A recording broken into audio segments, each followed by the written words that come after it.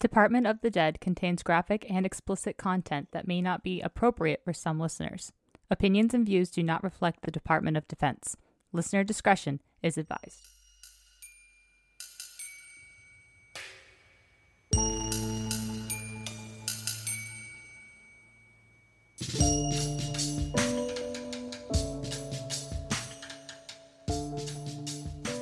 Welcome back to a very special episode of Department of the Dead. I am nervous beyond belief. Oh, Thought, introduce yourself. It's the one and only. It's so awkward. Today, speaking of awkwardly introducing someone, our special guest today is none other than Bill Folk.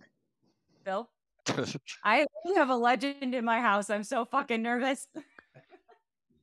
Don't pass out. I'm trying not to. It's really hard. I have my little toy just to fidget with. Do you like one? Okay. Bill, are you nervous? Or are you used to telling your tales for a while? Oh, I'm fine. Yeah, he's cool as a cucumber. Daisy just laid next to him after she got done sniffing him. And I'm just like, I'm buzzing with nervous energy right now. But hopefully it'll calm down as this goes on. But we got a cool sneak peek, little insider's look into something that I'm excited for you to see, Thought. So take it away. Bill, introduce yourself. Who are you? My name is Bill Folk. I'm a former service member from the Army. I've served in several different units. I started my Army career in 1975 in the 10th Special Forces Group. Did that for 4 years. Moved on to the 6th Air Cav at Fort Hood. While at Fort Hood in 82, I got drafted for recruiting duty and did 3.5 years in Philadelphia. But I had a great time. Recruiting was fun. I got great advice from the guy that recruited me into the Army, which I think helped with my success. But leaving recruiting duty, I wanted to go back into special operations, but I'd always wanted to go to Ranger School. So I decided to submit a packet volunteering for Ranger School. And I went from my office, which was in Southampton, Pennsylvania, drove the packet because back then it was all paid for. I drove the packet to my company commander, drove it to the battalion commander in Philadelphia, and I drove it to DC. And I took it to the guy at Department of the Army. And I said, hey, I want to go to Ranger School. I want to volunteer to be a Ranger. And he's like, you really want to go? And I'm like, yeah. And so that's how that whole thing started. In 86, because I was a staff sergeant, I had to go through RIP, which was Ranger Indoctrination, Pre-Ranger, and Ranger School consecutively before I could go to the battalion. So fortunately for me, I was physically, mentally prepared. I got through all three with no issues. And in November of 86, I was assigned to 2nd Ranger Battalion at Fort Lewis. Real quick. I actually have lived in before. Oh, really? Yep. Yeah. My family's from around Philadelphia area. Yeah. My office was straight road. Yeah. That's funny. I know exactly that area. Yeah. Do you remember a place called Fisher's? Fisher's? No. I think it was on Street Road. Back in the 80s, it was a restaurant, nightclub, bar. That was my hangout. Oh, all right. I'll have to check it out when I go home. See if you're on the wall. She's not anymore. Yeah. Like, what is this? Why is it selling insurance? This used to be a great establishment. I've seen greatness once before. So, Thought, anything you want to add? No, I'm excited. You are like new on my radar. I haven't heard your story until recently when Amanda brought you up. And randomly on my Instagram timeline, you popped up with your story that somebody else shared. I was like, oh shit, yeah, that's the guy. So timing is cool and I read all about you. So I'm excited. So interestingly enough, how I found out about you was I was listening to the book Ranger Game about the bank robbery. Mm-hmm. And that was a very in-depth, detailed book. I recommend it. But I'm wondering, were you around? Like when that, obviously you were around, but like, we'll get into like your post-Army. Yeah, I was part of the Army and working the other job. Oh, okay. Yeah. Okay. So did you have any friends that like kind of gave you the inside scoop? Yeah, I said, yeah, there were some Rangers that talked about it. And, the joke was, don't forget to remove the front plate. Oh, so yeah. Attention to detail. Attention to detail. Remove the front plate. Oh my God. Yeah, it's like the FBI is there. Aside from the plate, they were like, this is the perfect bank robbery. They were in, out, they had timers. Meanwhile, like when you read the book, how they recounted, they're like, I had no fucking idea what I was doing, man. Like I just blindly went into it. And Elliot, the guy, he was like yelling directions. They're like, then they fell into do what they were doing. But the other guys that he recruited, they were just a bunch of knuckleheads. And this little ringleader, like literally E4 Mafia orchestrating this entire thing. So I guess we'll have to have another episode about that. But that's all I really had to add. So curious about a follow-up. But yeah, so do you want to get into the history? What was it like in the 80s? In a battalion or in Tacoma? Just anywhere. Well, battalion, I love battalions. I mean, it was everything that I wanted it to be. It was extremely difficult, lots of deployments. It was the kind of thing where standards mattered. Our sergeant major was Leon Guerrero, and everything was, hey, Ranger, what's the standard? What's the standard? So that I really got into that. When I joined the Army in 1975, after Vietnam ended, and I took my oath of enlistment, I meant it. You know, when I joined the Range Battalion and got assigned to 275, when I would stand in battalion formation and we would recite the Ranger Creed, I meant it. And so I was really happy to be there. And at that time, it was the kind of place where you had to earn your position every day. I mean, there was no failing to meet the standards. If you fuck up, you're gone. And so it was great. We did a lot of great training, worked with great other Rangers that, you know, were just awesome. But outside of the Army, I was living in the barracks, a single guy living in the barracks, and I wanted a house. And I've done housing projects before in my life. I've done rehabs and all kinds of things. So teach me. Teach me. So you see that fence? It's ugly. I'll show you. I was looking for a fixer-upper, and I knew nothing at all about Tacoma. And I think I maybe had been to the Tacoma Mall once. I really didn't know jack about it. But I went and saw this realtor in Lakewood, and I was really driven by price because single E6, we were doing okay, but we weren't making shit for money. And so we bring out this list to say, go look at these houses. And the first house that was on the list was $10,000. Very little information about it, except the house was condemned. So that was the first place I went, drove by, looked at the house, looked at the neighborhood, walked through the house because they had no windows, no doors, no plumbing, no wiring, just the shell of this house that had been originally built like in 1912. And I was familiar with century-old structures and stuff even older than that. So anyway, I went back to the realtor and I said, I want to buy it. And at the time, in 1987, it was a nice, quiet neighborhood. I had a lot of mostly elderly people. It was an old neighborhood, mostly elderly people living around me, very friendly, kind of a racially mixed sort of a place. And everybody was really happy to see that somebody had bought the house and was going to fix it up. And so the first thing I needed to do was get windows and doors in it. And fortunately, all the original wood sashes were there. And the old wood sashes with the lead weights. And so I took all that apart.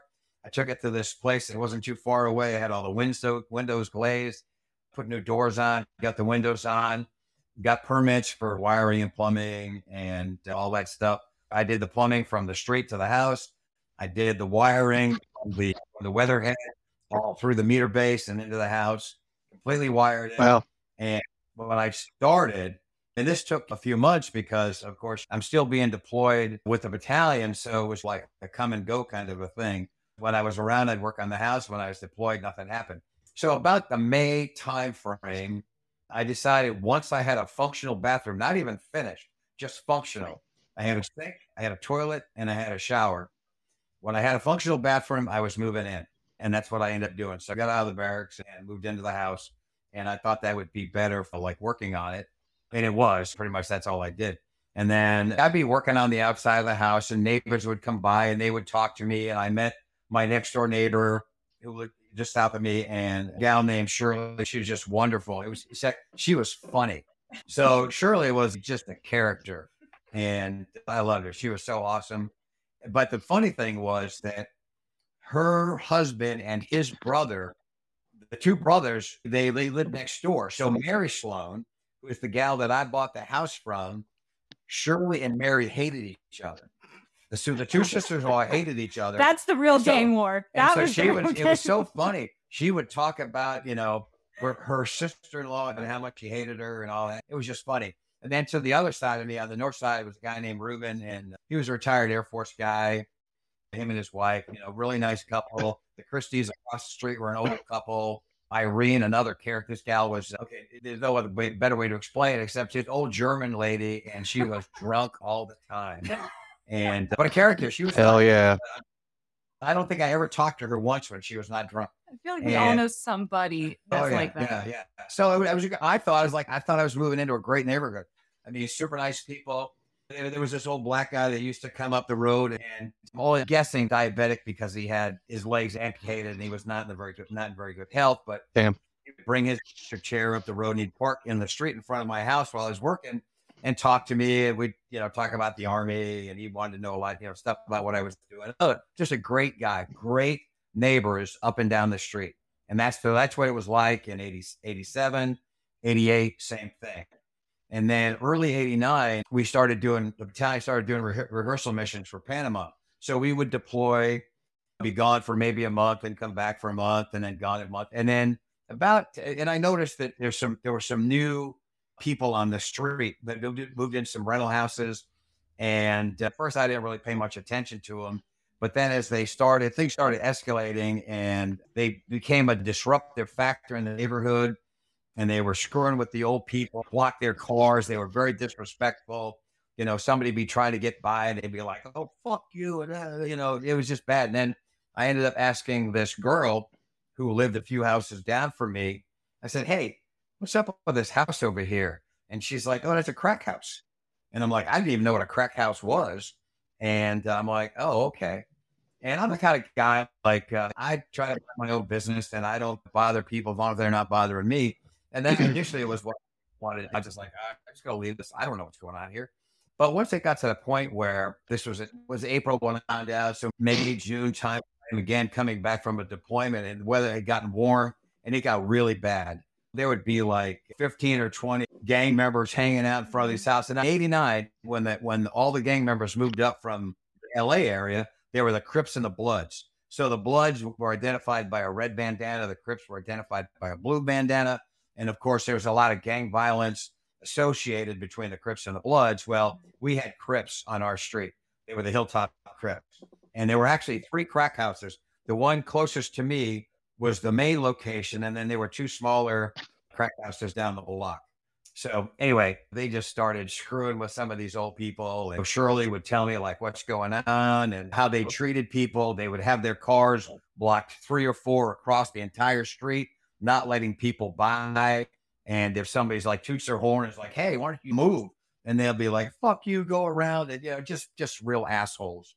And so it got to the point where I was just like, I'm not letting these guys screw with my neighbors and screw with these old people. That's just not going to happen.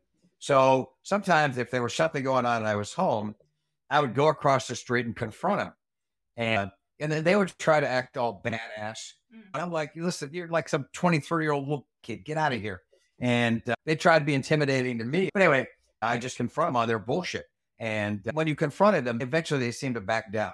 So if I'd be like, "Get your fucking cars out of the street," then they might not do it right away. But when I go back to my house, they're going to move them. They're gone. And they would just play these stupid games of antagonizing, really fucking with the old people. They would try to drive these people out of their homes and out of the neighborhoods. And these people had nowhere to go. And I was just like, yeah, no, that's not going to happen. And so I started meeting with some of my other neighbors, and there were some younger neighbors that lived a little further down the block. But even like people like Shirley, who didn't get out of her house much, but like Ruben, he's like, "Hey, let's get involved." And we would meet together. We talked about what we needed to do and talked about things like writing down license plates and taking pictures whenever we could. And of course, this is not a day of cell phones. So we're talking like taking pictures with cameras and writing down license plates and organizing that information and trying to gather some information to hopefully go to the police and get the police to do something about it. Oh my God. So we did that. We had several meetings. And of course, again, I've got these deployments to go on. So people would do this stuff while I was gone. And then my next door neighbor, Ruben, and this again, like June timeframe, hooks me up with a video camera and a time-lapse recorder. And we put it in this upstairs window. And we were recording on a 72-hour cycle. And because it was, they'd be like just hanging out in front of the house, and not just on Ash Street, but all over Tacoma. You see these gang members hanging out on the corner, and they've got their little baggie of crack. And you can clearly see the handoff, the bag of crack, and taking the money, putting in their pocket and where it was. And we would go to the police. In fact, we had gathered so much information that I finally found out from talking to some patrol guys that they had a crack abatement team in Tacoma. and it was 8 guys. And I'm like, I got to take this stuff down there. So call them up, make an appointment. I go down there one evening. I've got a bunch of pictures. I'm talking, I'm showing them like, look, man, this is not you. How can you deny this? And he said, we know what they're doing. But the guy flat out told me, he said, hey, you know what? He said, there's 8 of us and there's 1,300 crack houses in Tacoma. Yeah. And he said, we're doing what we can. And I said, well, can you do something on Ash Street? Yeah. He's like, yeah, we'll get to it. And then I showed him this one picture, and there were 9 guys, 9 gang members in this picture. And he holds in his hand, and he knew them all by name, and 5 of the 9 had warrants. And I'm like, we'll go get them. They're right up there, across the street from my house. Arrest them. The guy's like, we can't because there's no room in the jail. So I'm like, so we got this bullshit going on my street, and these guys that got warrants for their arrest, and they're just up there hanging out because you can't put them in jail. He said, yeah. I was like, well, that's pretty fucked up. Especially for me, I was a young Army Ranger. But for my older neighbors, people that had lived in this neighborhood for 50 years, and then all of a sudden this shit starts happening, it was like, this is bullshit. But anyway, we kept working at it, and then they organized Safe Streets, and there were some other neighborhoods that kind of organized similar groups like we had. But Ash Street was considered to be the worst street in Tacoma as far as where the crack houses were. And it was just a bad spot. Then this guy, Ray Fiatlan, was the chief of police at the time. And somehow, I don't remember exactly how it happened, but they decided to call this community meeting at the People's Center up on Martin Luther King, which was a really bad street. I think if you want to find the worst neighborhood, the worst street in any city, you find Martin Luther King and you're there. But that's the way it was in Tacoma. And I bet Facts. Same way. I mean, long story short, red line districting. Unfortunately, it's by design, and it sucks. We're seeing the consequences of people's decisions. And MLK was a street where they had lots of gang members hanging out on every corner, trying to deal to people just driving down the road. Anyway, so they decided to have this community meeting, and fortunately, I was in town. Me and my neighbors all went, and I think by this time it was around September. Actually, I need to back this up. I need to tell you one other thing that happened.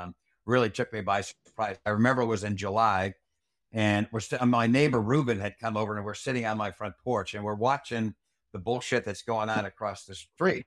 Just kind of talking, and hey, guys, they're like, no, they know we're watching them, but they don't give a shit. Yeah. And anyway, something happened. Somebody called. For some reason, the police showed up. So 2 patrol cars show up, 2 officers, and they park right in front of my house. And so I watched these guys go across the street. And I was like, wow, finally. Because we had not seen any police activity at all with all the bullshit that had been going on, since the spring. What did they call was it over the dash or over the radio? Like if it was over the radio, they wouldn't respond. If it was over the dash right in front of them, then they would respond. But these guys, they just showed up. Yeah. So the 2 officers go across the street, and there's probably, 15 or 20 gang members in the front yard. And these guys are trying to just calmly go over there and talk to them. And then all of a sudden, the gang members are like, fuck you, motherfuckers, and get the fuck out of here. We don't got to talk to you. And blah, blah, blah, blah, blah. And I'm watching this shit. I mean, just absolutely, completely disrespectful. And I'm thinking to myself, man, these guys are going to get thumped. And because as a kid growing up in Rhode Island, when the police talk to you, it's like, yes, sir, no, sir. And you complied with everything they said. There was no bullshit. And so I'm watching this. I cannot believe it. The shit that is just going on and coming out of their mouths. Yeah. And these 2 officers are just standing there like taking this crap. And I was in shock. And then anyway, when they came back to their cars, I went down to meet one of the guys in his patrol car. And I said, what is up with that? I said, why are you taking that shit from these guys? And I was like, I don't get it. And exactly what he said. Hey, man, freedom of speech. And I'm like, bullshit. I said, that's not a freedom I swore to defend. I said, that's disrespectful. And I was like, you guys shouldn't be taking that crap. He said, well, because of the political environment in the city and the policies of the police department, their hands were tied. Yeah. They couldn't do shit. They had to take that abuse, and there wasn't jack they could do about it. Oh, the other thing was, in talking to the crack abatement team, we showed them pictures and video of the hand-to-hand. You can clearly see the bagging with the crack and the guy taking the money. And he said, prosecutors won't prosecute based on that. I'm like, well, they're not selling fucking Avon. I have a theory why. But it's a conspiracy theory.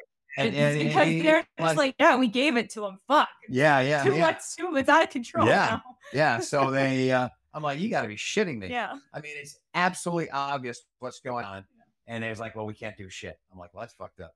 So anyway, so then fast forward, we end up at that community meeting, and my group is sitting up front, and Ray Fietlin's the chief of the police and just a policeman politician, and he's just rattling off the company line, and it's just total bullshit. And trying to say that the problem's not that bad, and we're doing a good job, and I'm like, you're full of shit.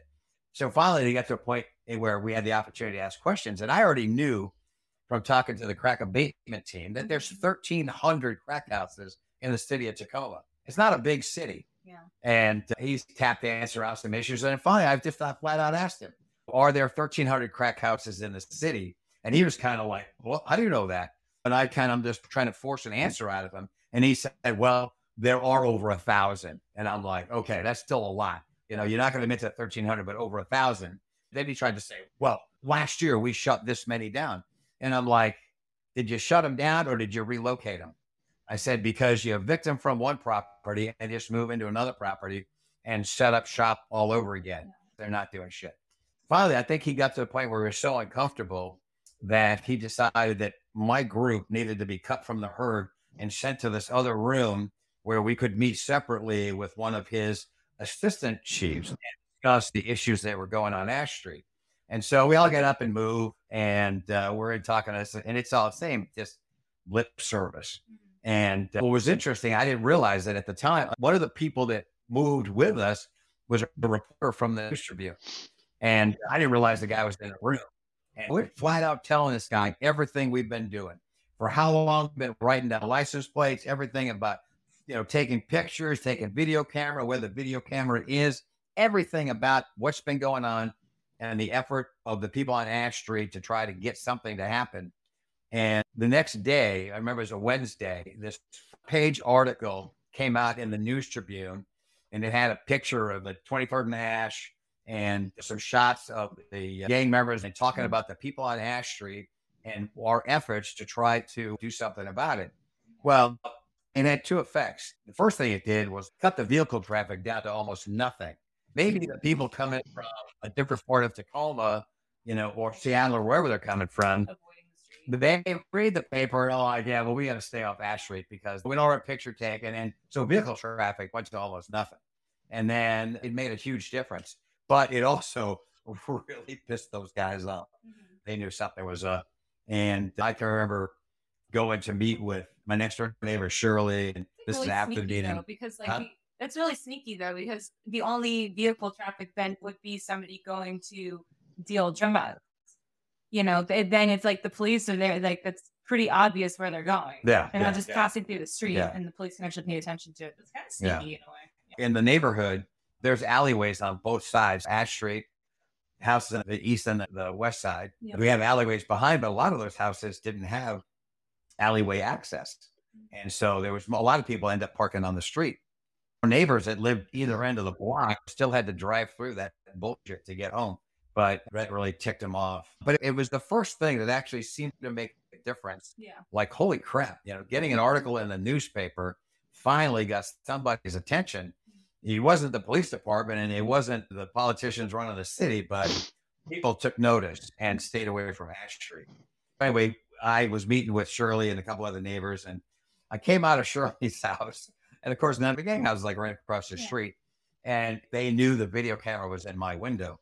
And they confront me and they're like, hey, man, you got to shut that camera down. And you got to do it all. Like, well, no. I was like, hey, why don't you quit doing crack? And I wouldn't need to have a video camera in my front window. And they did all this shit. I'm like, what? Doing it. They try to intimidate me. And I'm like, yeah, they ain't happening, pal. Get the fuck out of here. Just trying to work from home, man. Just ruining it. So then as I walk away, you know, I can hear one of them tell the other guys, like, I'm going to shoot that Army son of a bitch. Oh, like, cause that's all they knew about me. Like that I was just in the Army, you know, so. Getting to the good part. Yeah. Hey, Bill, did they ever try messing with your house? And after the shootout, there was a couple of times when they did, but they were unsuccessful. Yeah, it did not much happen. Like prior to, did they like Gotcha. show anything at it?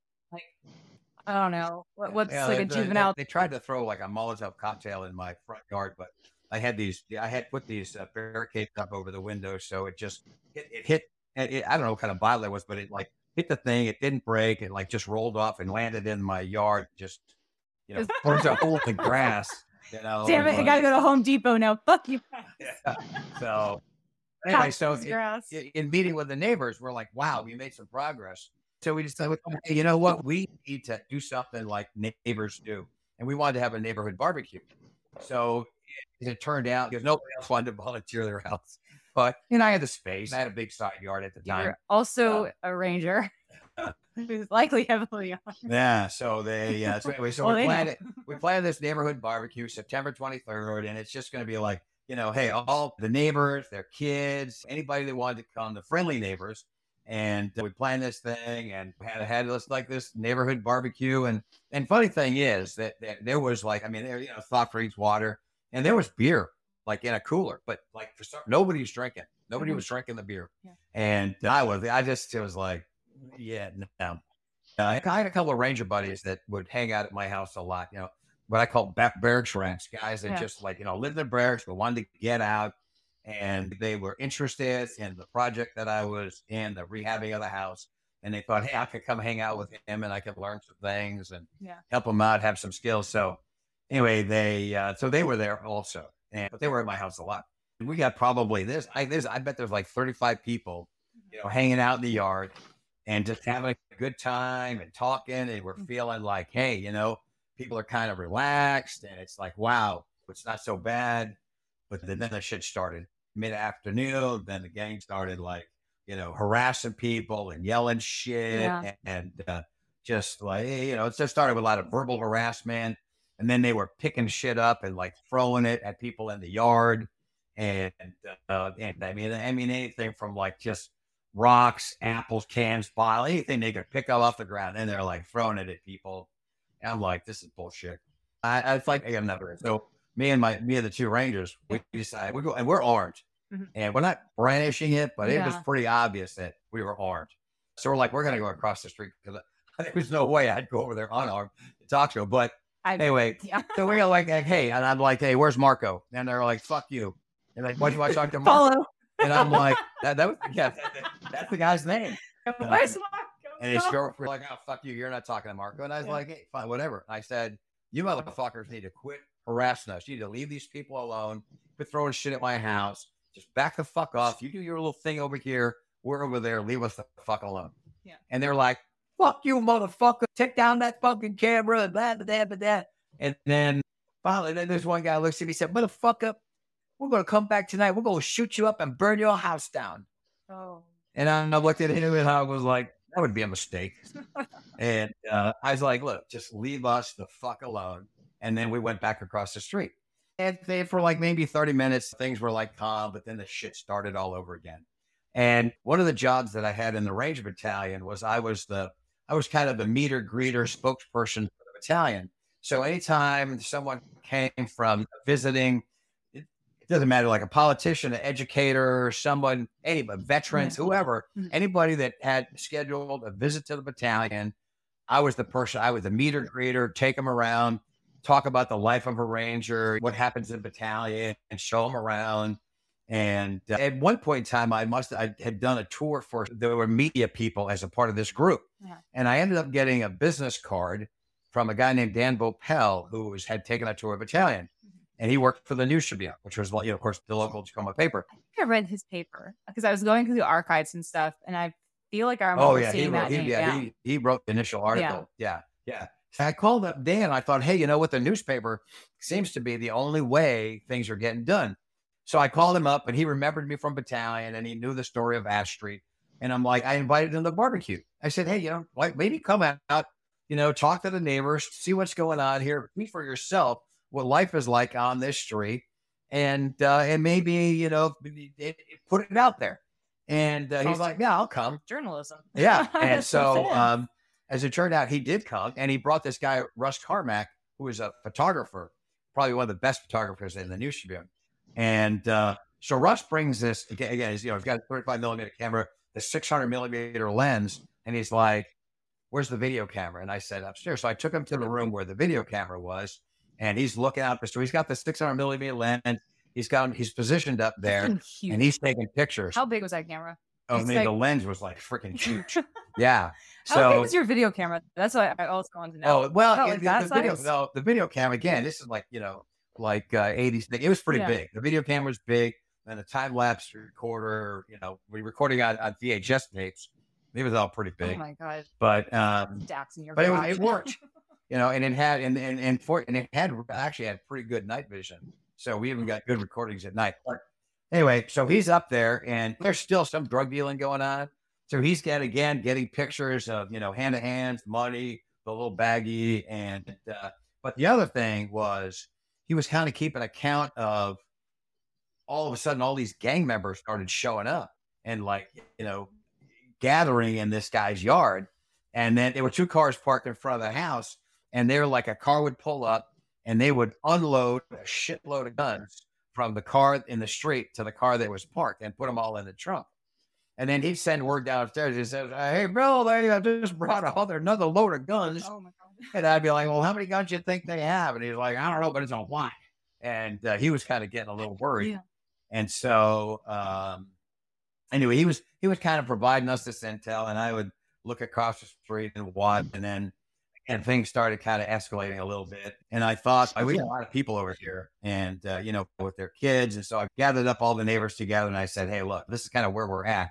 We're at a point here where we need to make a decision. We got to either let this thing go right now, or we're going to stand our ground."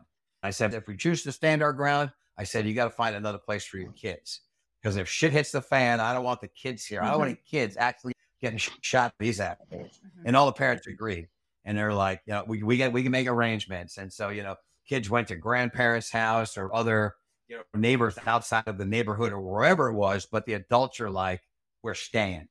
We're not going to leave. We're staying. If you're staying, we're staying. I'm like, I'm staying. So what do those kids are doing these days? Huh? What those kids are doing these days is they're probably like our age, like a little bit older. Probably what happened? Oh shoot, we were part of history. Yeah. And as I thought, I was, of course, being a low-level staff sergeant, living in town, I didn't have a lot of money. So, anything that I could get for free was good. And I had opportunity to pick some scrap lumber from North Fork from something that they had demolished. And they had this lumber that was massive. It was 16 feet long, 12 inches, like real 12 inches wide and 3 inches thick. Mm-hmm. And I got 6 of these boards because I thought if I was going to build a deck or do this using lumber, I thought this could come in handy or something. I love taking shit from on post. You get boxes from the hospital. Yeah. Those are all clean. They're not so yeah. Go to your on-post hospital. Yeah. You got medical supplies and shit that you want to do a moulage for Halloween. Go see and see expired. Oh yeah. So anyway, I had this lumber sitting on the side of my house and I thought I need to create some cover. So if some shooting started, that people would have an opportunity to hit the ground and get behind something where they would be protected. So I took a couple of salt horses, I set them up across the front yard, and then I stacked this lumber. So it was like 16 feet long, each board 12 inches high and 3 inches thick. And there were 2 layers of it. So basically 16 by 3 by 6 inches thick. And I thought any small rounds, nothing's going through that. And then there were some other places around my house where people could, dive down and take cover. But so I erected that, but that was like right out in the middle of the yard. And then again, things kind of started getting worse. So there was a point where they were doing a lot of just this hand signal, making a gun and pointing at people and shooting and trying to be intimidating. I had somebody do that to me once. He was in a VW Beetle. He was not intimidating. Washington drivers are fucking crazy. I'm sorry, they are. Yeah. So anyway, it looked like and then getting all the info from Russ about how many people were across the street and in the house and were in the house. The amount of guns that they were moving over there. And I thought to myself, I couldn't believe these people may be stupid enough to actually try to carry out this threat. And about 6:30, a car comes by, driver, a guy in the passenger seat, and the guy in the passenger seat gets right. They're going slow. The guy in the passenger seat gets right in front of my house and just fires off a round. And I think, where did it hit? I just shot straight up in the air. Oh, They don't give a shit. They're like, Well, Shoot, like, they come down. That's fucking they scary. come down somewhere. Yeah. Yeah. I've heard that way. Fuck. Yeah, it's stupid. But so anyway, so they, again, I think they're trying to be intimidating and, get us to leave. And we're like, nope. But when that happened, again, with the information from Russ, looking at what's going across the street, my neighbors are like, we're staying. I thought we need some backup. So I was a person who was well known in battalion. A lot of people knew me. Wait, before we get to this, can we take a quick ad break? So we'll be back after a word from our sponsors. So we're back. Are you ready for this? Yep. Okay. So you want to get into after the warning shot? Okay. Okay. Yeah. So I was a person that was well known in battalion, and being a guy that believes in the Ranger Creed, I decided that in this situation that I thought it was appropriate to call on my Ranger brothers. So I called the staff duty NCO and I called the CQ Charge at Quarters in every company. So the 4 companies, headquarters, Alpha, Bravo, and Charlie.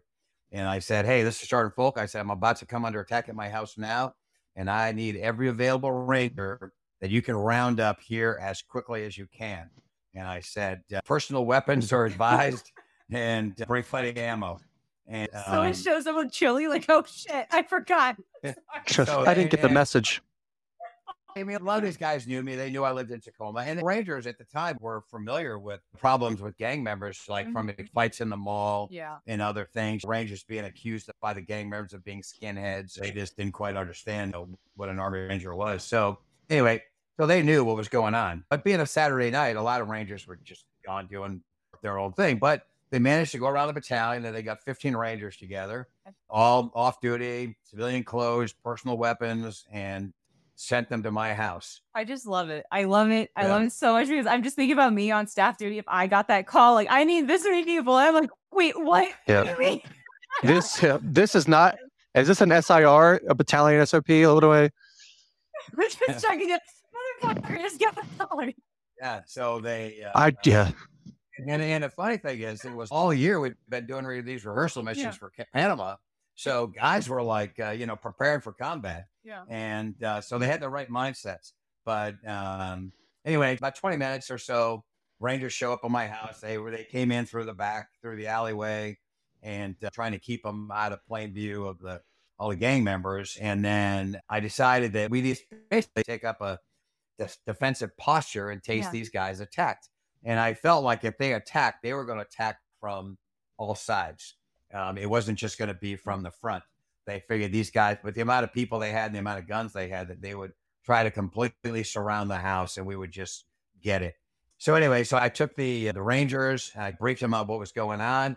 And then I said, I need you guys to work with these civilians. And because the civilians were all armed, it was actually funny because mostly men, but there was this one neighbor, this little short back lady Shirley, and she was like, I'm sticking with the Rangers. Oh my God. And we had different positions around the house, everything covering the side, the front. I can show you. Oh, this is it. Drew the diagram right here. Nice. See this okay. All right, here we go. This is Ash Street. And then, okay, so south, north, east, and west. I'm on the east side, the west side. And then I put in here so Ruben is in the house next door to me. And then, there were houses across the alleyway, but they weren't really that involved in our group because they weren't really affected by it. But directly across the me is the Christies, this really old couple, then Irene, the drunk German lady, and then this guy, Richard. And then there was the gang house, like right there. So everything was going diagonally across the street. Yeah. So we planted it. Oh, yeah, I'll kind of just show you. So on the front of my house, there's actually a stairwell down here where it goes into this. I kind of have a walk around crawl space. Mm-hmm. There were 2 people in there. There was a guy around the corner over here. Then this is the area where the big barricade was. Actually, it was further forward because you could see past the house. So we had 2 people on each end of this thing where they could see. And my yard slopes up. So this going this direction slopes down to the street, and then it slopes up the hill this way. So you had the high ground. Yeah. So the high ground is the alleyway. But I was concerned, and even the alleyway, it's at this end starts low, and then it gets high, and then it goes low again. So this is definitely higher than everywhere else. Mm-hmm. And so I was worried about a car coming up and us getting hit by plunging fire. So I had this old 73 Ford F-250 pickup, and I decided I was going to park my pickup to block the alleyway this way. Like And so nothing could get every by. guy's dream, right? And then so Oh, yeah. we had some rangers on the corners of the house here, but there was also a group that I think these guys moved from here to here. And I didn't know it, but these guys had prepared. They brought sandbags. Oh, and so the two guys that were I think they actually got sandbags, filled them up, and they made this like sandbag fighting position up here. And the four of them were like covering pretty much 4 different sectors of fire this way. And then we had some people down here. And there were people in the house. We had a ranger and a civilian upstairs in that bedroom with the thing. Any window that had a view, there was somebody in position that was looking out. And where was Shirley? Where was Shirley? No, Shirley stayed home. Oh. I talked to her. I said, like, I knew the layout of her house. I was like, you just stay in the back, stay in the middle, and she was very supportive. This is like last resort. Where would you put Shirley? Like just no. There's 2 Shirleys. Oh, there's 2. 2 Shirleys. Yeah, the other Shirley, yeah. So the little short black lady, just find her. Yeah. So she was up front. Oh, I found the thing. If I remember, because she wanted to be like, get out there, Rangers. Out there, and she was, man, she had her own gun. She was ready. So it's badass. Anyway, everybody's in position, and it hasn't gotten dark yet, but we're laying low and being discreet about when people are moving around. They're not brandishing weapons. Nobody's doing anything to egg it on, but we're just being prepared. Mm-hmm. And then Russ is still in the upstairs window. But the funny thing about it is, it's interesting. All these houses were built around the same time, around 1912, and basically look the same. Mm-hmm. Reuben's house was kind of a light purple with a different colored trim. My house was tan with a light blue trim. Mm-hmm. Shirley's house was yellow. But it was funny thing is, in the dark, our 2 houses look very much the same. Yeah. You really can't distinguge the color. Is it those catalog houses, like those Sears homes they or whatever? Look like it. Okay. Yeah. So everybody, we're just kind of laying low, waiting, and I'm just making the rounds, checking on everybody, see if anybody needs anything, or everybody's good, and everybody's like, we're here. And Rangers were like kind of mentoring the civilians, and they're like sharing some knowledge. They're talking about everything from like trigger squeeze and aiming and all. They're just like sharing their knowledge with the people that they were paired up with, mm-hmm. which I think was good and it wasn't planned that way. They just did it. Yeah. It was, hey, the sua sponte of a ranger, they just did it. Yeah. And what was good because I think it gave the civilians, they felt more confident in being there. If you just handed me go to that window, I'd be like, what the fuck? Yeah. No. So having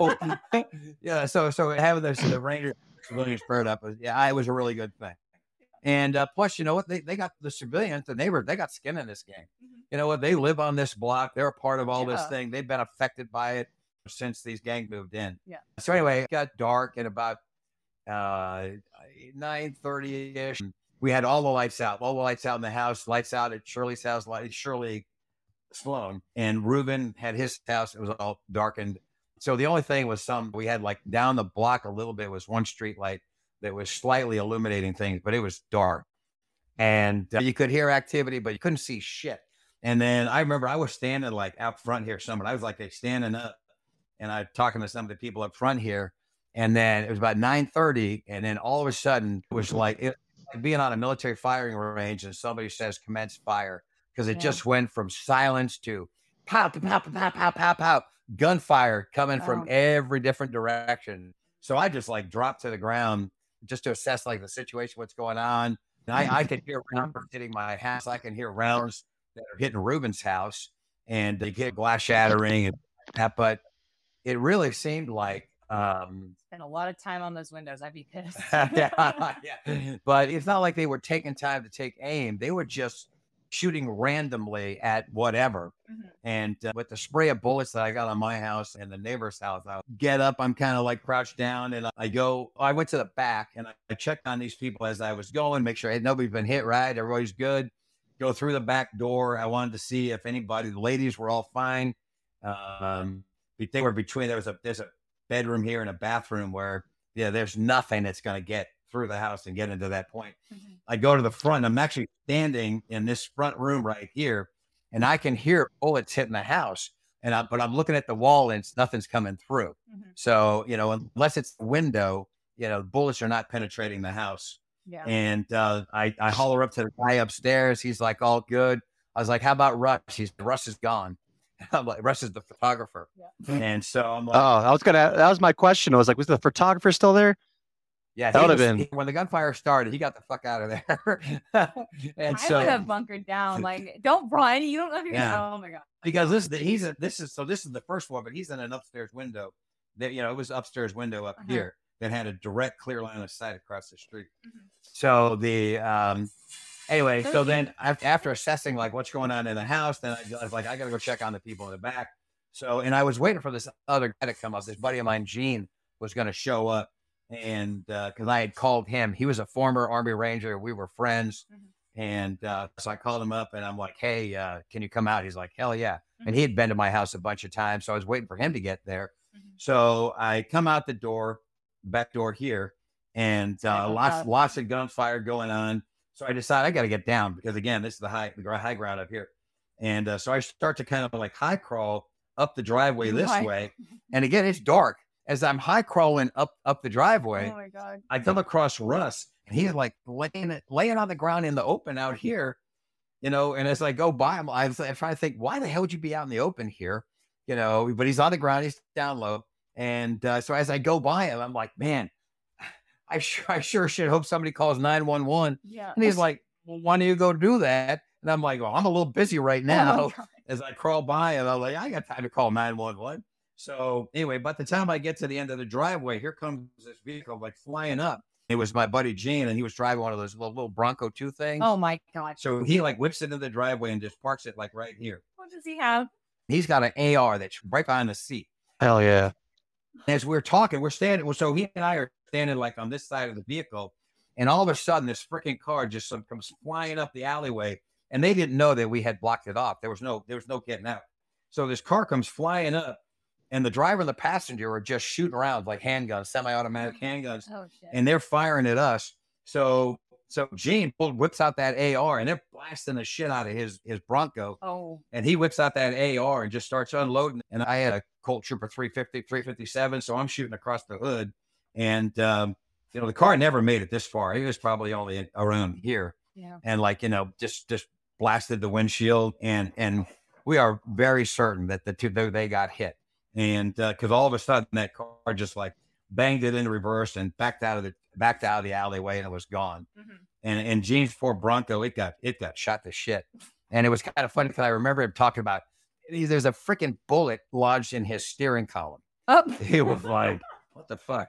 So then they went back, and then up front, across the street, kind of over here, it wasn't one of the cars where they had stashed the guns, but there was this old piece of shit Granada parked over there. I don't remember though. It was like, if anybody remembers what a Granada is. I was going to say, I have no idea. And anyway, there was a car parked over here, and there was a guy that decided to, I always joked around and said he's going to John Wayne it because he's just going to charge the house from across the street and shooting it the whole time. And then the guy, the Ranger that was in the position right here, had a 45 and shot him. Mm-hmm. And it's kind of funny because I would tell the story about this guy, and his name was also Bill. And, but of course, you're leaving the Army and then you kind of lose track of people. I saw him like years later. It was probably like 5 years ago.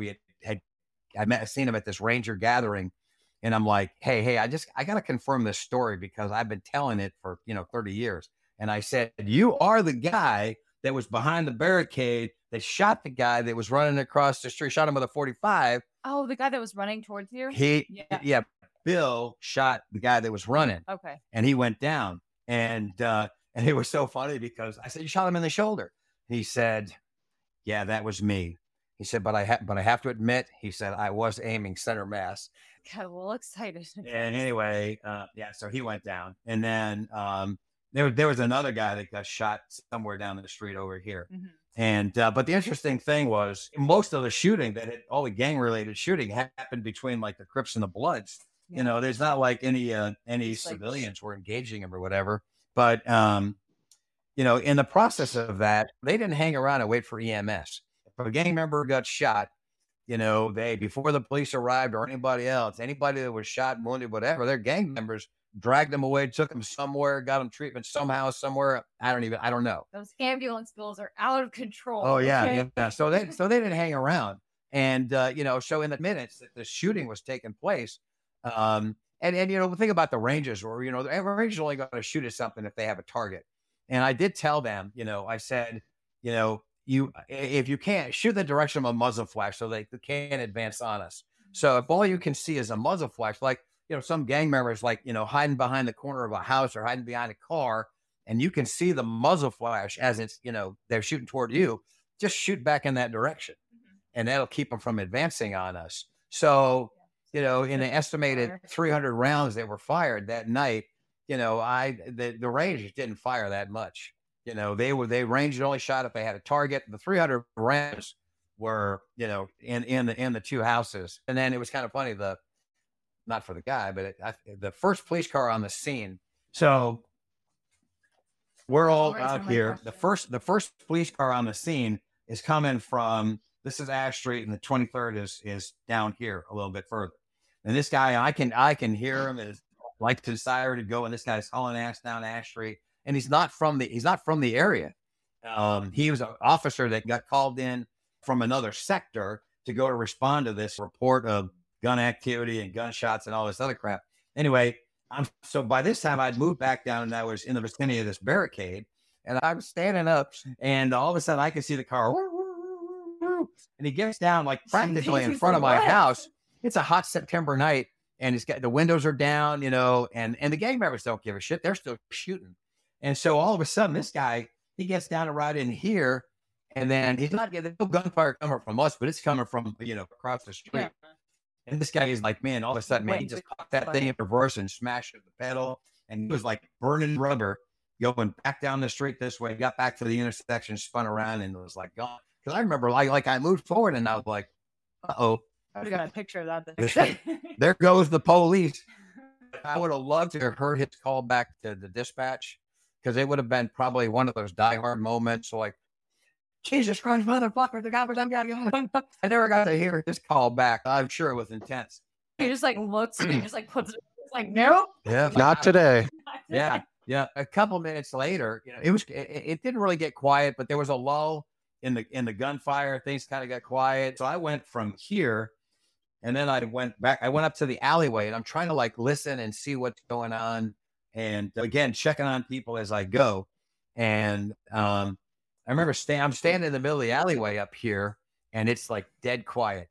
And then all of a sudden I feel this like, hand on the back of my neck as I'm being like forced to the ground.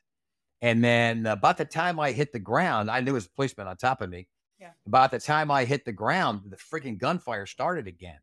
And he's like, what the fuck? And I said, hey man, I said, you better tell you guys, I said, tell your guys, be careful. I said, watch out. They're shooting at us from every direction. And it was so funny because I guess by the way I was feeding him info, he says to me, so look, who the fuck is in charge around here?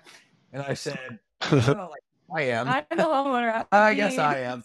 And so, and I said, look, this is what's going on. And he was a guy that was familiar with the gang activity on Ash Street, all the bullshit that was going on. And he's like, oh, it's so he got off of me and got on the radio, and they, they have on their police radios, they have like an all call button. It's like an emergency button. And when an officer hits that freaking button, that means like everybody, like opposite down. They all come. And, but they came in, no lights, no sirens, totally blacked out. And so they were all parked, all the cars were parked away. And then they moved in on foot. And so quickly, they didn't spend, once they figured out what was going on, they basically just came through my yard, and then they chased them down north, on Ash Street South. Okay. And there's a park at the end of the road down here. And that's kind of where all the gangs went to, but they kind of got corralled in there. Because once you get into that park, there's only one way out. And so they ended up all down there. And a lot of them had ditched their guns along the way or whatever, but some of them had them. And so then they, so there were a bunch of police officers down there, and then some stayed with us here. And then they were like, hey, we need you guys to come down there and identify them. But unfortunately, I was like, no matter what the situation is, I still have integrity. And I'm like, even though I would probably suspect that they were there. Yeah. But I'm not going to lie and say, yes, I saw that guy shooting it. I didn't It's see like shit. saying like all those guys that someone could have easily said like, oh, he could. You're just like, I literally can't. I can't identify him because I didn't see him, But they kind of botched the investigation is what they were doing. They should have been checking for gunpowder residue on their hands. They didn't do that, and they searched them for weapons, and they found some. But the one guy's story was, well, it's not my gun. I'm just holding it for somebody else. Oh, they're not my bullets. What's the guy's name? I don't know. So they kind of screwed up. What organization are you running here? Yeah, they kind of screwed up that part of the investigation. But because I think that there would have been enough, evidence. They should have had enough circumstantial evidence. You catch some guy and he's got gunpowder residue all over his hand. Right. And he just, was seen fleeing this scene right here. He was probably a shooter. But we weren't going to just say, I saw that guy because I didn't see shit. Mm-hmm. But anyway, I think we're kind of calm, but it's still a shitload of gang members across the street at the house. And the police are at my house. They've got them guys routed up down the block. And then, we're trying to explain what happened. And I'm walking around with this officer, and he's like looking at all the bullet holes in my house. And my house and Ruben's house look almost the same. Mm-hmm. In the dark, you can't really distinguish the color. Oh, Ruben, his house got shot to shit too. I mean, he had like massive bullet holes in his place too. Well, we're talking police ineptitude. It wouldn't surprise me if they walked into Ruben's house and thinking it was yours, and it'd be like, "Oh, well, yeah, this is the right one." Yeah. So they, but with the guy that was taking the report, and he was not a, I would say, no love lost for the gang members with this guy, but so we're kind of explaining what's going on. And so me and another guy are walking around with the guy, and we're like telling him, kind of run through the timeline. And this is how it happened. This is where it went. And most of them were pissed off that we didn't call the police first. But the problem was all summer long, even if there's gang related shooting on the street, you call the police, they don't do shit. You got to call 911. Well, is the shooter still there? No, he ran off. Can you describe the shooter? Yes. And, so you go through this line of bullshit questioning from the dispatch at 911, and they'd never send a car. Never. In that entire summer, the only time any police ever showed up was that time those two officers parked in front of my house. Yeah. So why the fuck are we going to call the police? Because they're not coming in. Right. We're going to call the police. We think the gang members are going to get in a gunfight with us. Okay, well, call us when it happens. So we were conditioned not to. Yeah. But the police, of course, as they armchair quarterback, well, you should have called us first. It's like, yeah, well, you guys don't exactly have a good track record for showing up. Yeah. We're explaining what happened. And we told him, we like pointed out, guy got shot here, guy got shot there. I said, you should be looking for a small red car that's got the windshield all shot up. We don't know. So we're explaining all that to the guy about who got shot. Well, the officer, he's standing in the front yard. And he looks around. He never left the yard. He kind of looks around, looks down the street and say, and all of a sudden he says, well, I don't see him now. So we're just going to call it a 0. And that was it. So, the official record, the police record that nobody got shot was because they didn't investigate it. Right. We identified it. We told them what happened, but they were just like, well, now I don't see him now. So forget it. And maybe, and looking back on it, maybe the guy was doing us a favor because maybe, had they, said that, yeah, gang members got shot or whatever, that they would have elevated it to a whole nother, problem. Right. I mean, the way now, right from the beginning, the police were kind of telling us, hey, you guys are legally right in what you did. You defended yourself from a heinous crime. They attacked you first and you defended yourself. That's kind of self-defense. That was kind of it. And like you were like going in front of like their yard, like brandishing weapons, like I'll fuck you up. Like you weren't doing it. You're just like telling them. No, I didn't. No, except for the the couple of times that we went across the street to tell them quit fucking with us. Mm-hmm. We never contacted them after that. But not like prostrating in your front yard, you know what I mean? Yeah. Like that kind of thing. Yeah. Yep. So anyway, but word spread fast in the gang community because all of a sudden, all these other Hilltop Crips who are not there, not involved in the shooting, they're like at the crack house, and they're of course these guys don't give a shit about the police. They're like fuck the police, and but the police were taking notice.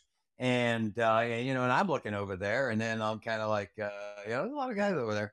And, so I found out from one of the officers that they actually had SWAT around the corner but they were keeping them on the down low because they thought they didn't want to bring in SWAT and cause a scene to happen. They were trying to like de-escalate things.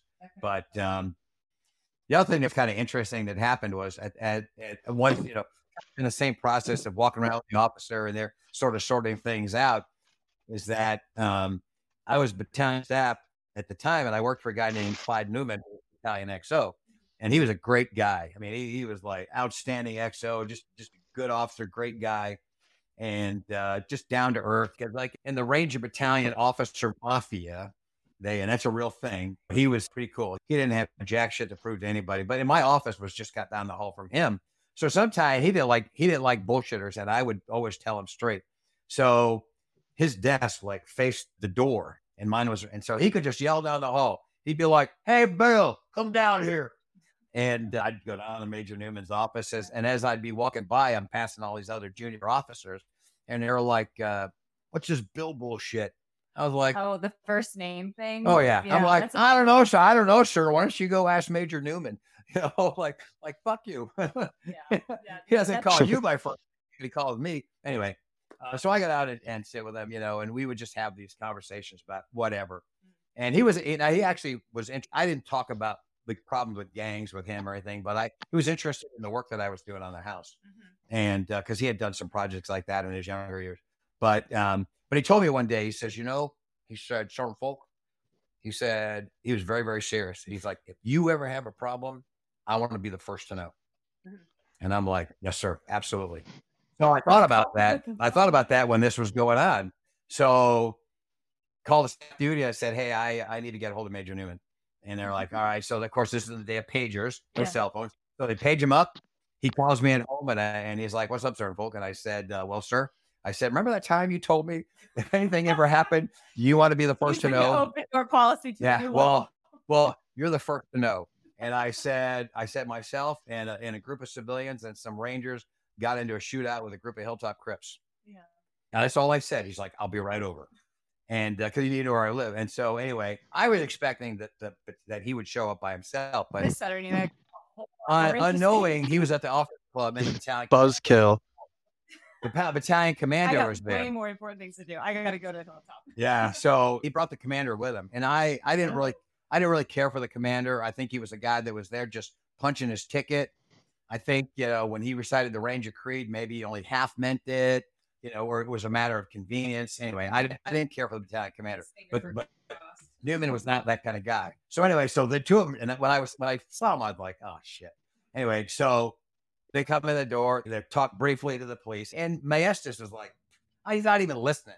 He's not really paying attention to what the police are saying. He's not listening to the neighbors. He's just making his own assumptions, that this wild man that just decided to get in a shootout with a gang, which is not what happened, and gathers all the Rangers in the room and orders them back, because the police are going to let him go, orders them, back to the barracks. He says, you go back to the battalion, you stay there. And so they all gather up their shit, except for their guns, because if the police saw a gun, they would take it, but they didn't actively search. Yeah. And I think that may have been intentional. So, if a guy was carrying a gun and the police saw it, they would take it. Yeah. And, but they didn't go looking for guns, which fortunately for us. Yeah. But anyway, so he orders them, gets the Rangers out of there. And then he looks at me in front of the police and my neighbors, and he says, Sergeant Volk, he said, I can't order you to leave your house, but I strongly suggest you do. I got like 10 neighbors sitting in my freaking living room. And I said, sir, if I leave this house, they will come back here tonight and burn this thing to the ground. And he looks at me with a straight face and he says, well, you get fire insurance, don't you? And I just like blew up. Oh my God. Are you fucking kidding me? You know what? Hey man, how about the defense of the nation begins at home? How about, the right to self-defense? How about, I was like, fuck that. And I just started spouting off, and I'm like fucking yelling at the battalion commander, like, are you fucking kidding me? And Fort Major Newman like grabs me by the arm, he drags me into this side bedroom and into the bathroom where, I'm away from him. And he says, Sergeant Folk, you better shut the fuck up. And, sir, I'm like, sir, I'm like, I just absolutely could not believe, like an absolute 180 from what I would actually believe or expect from a freaking Ranger battalion commander to say. And he said, well, you're right, but shut the fuck up. You know what? And that you just let it go. Just you're gonna stay here and do what you got to do. We're gonna leave. Yeah. And I'm like, okay. There's always that good dynamic. You have that NCO and that officer who maybe they're not in charge of each other, but they're friends or like they're good like work friends or whatever. But it's like the Tweedledee Tweedledum kind of situation. Oh yeah, I could not believe that I was embarrassed because he's like saying this. First of all, it's like what a chicken shit thing to do. You got all these civilians that all these Rangers just defended from this freaking gun battle, and he fucking sends them away.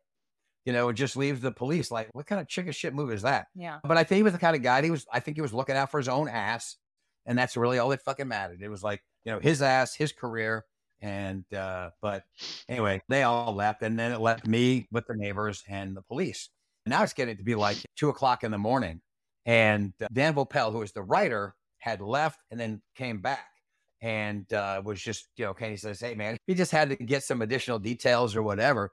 And because Dan was not there during the actual shooting, he had left before it started, and he was like kicking himself in the ass. I should have been here. But anyway, he got some additional information. He's like, I got to go. He says, because I got like a 3:00 deadline. And then the last thing he tells me as he's leaving the house, he says, hey, Bill, don't be surprised when the TV stations call you tomorrow. And I'm like, why? What we'd had, what do they care? We've had shooting on this street. We had gang-related shooting on this street all summer long. And all of a sudden, somebody's going to take notice. And so I was really quite surprised. I thought, I don't think so. And there's probably like 100 gang members across the street, and the police are like, fuck, we don't know what we're going to do. And they're trying to do anything. They just don't want to escalate the situation and cause something that, like, powder keg to erupt. But so they decided that they were going to keep one patrol car circling this like 2-block area continuously to make sure that like nothing happened. Yeah. And then pretty much after that, they all split. And as the guy that took the report, as he's leaving, now I didn't admit that we still had a shitload of guns there. I let him think that they just took all our guns. But as he's leaving, I'm like, hey, you guys took all our guns. What are we supposed to do? He says, if I were you, he said, I'd call some more of your friends and I'd get more guns. And I was like, this is from the police. Call more friends, get more guns. I was like, okay, got it. Really? Can we have like a loaner kind of situation? Yeah, really. Can I can we keep half and then we won't touch them? So then they... the honor system. The honor system. Yeah. So then so police are gone. The Rangers are gone. The XO commander are all gone. So now it's like me and 15 of my neighbors are there. And Shirley. I don't know what Shirley had to say after all this. Yeah. And so I'm like, what do you guys want to do? They're like, well, we ain't going home. Because they were worried about their own, their houses were all empty, but they were worried if they did go home, be under attack or whatever, so like, we're staying here. And I said, all right, good. Well, let me show you where the guns are all hidden. Sleepover. So yeah, right. Yeah. Sleepover. Yeah. So then, just we rearmed and then just stayed. We had eyes on target outside, but we mostly kept the civilians inside the house and kept an eye on things. And I said, hey, you guys, get some rest if you can. Sleep wherever you can. I don't care. I said, but keep that gun by your side. Yeah. I don't think I got to sleep at all, but sure as shit. This is, of course, in the days of like phone books and landline phones. And I was a listed number.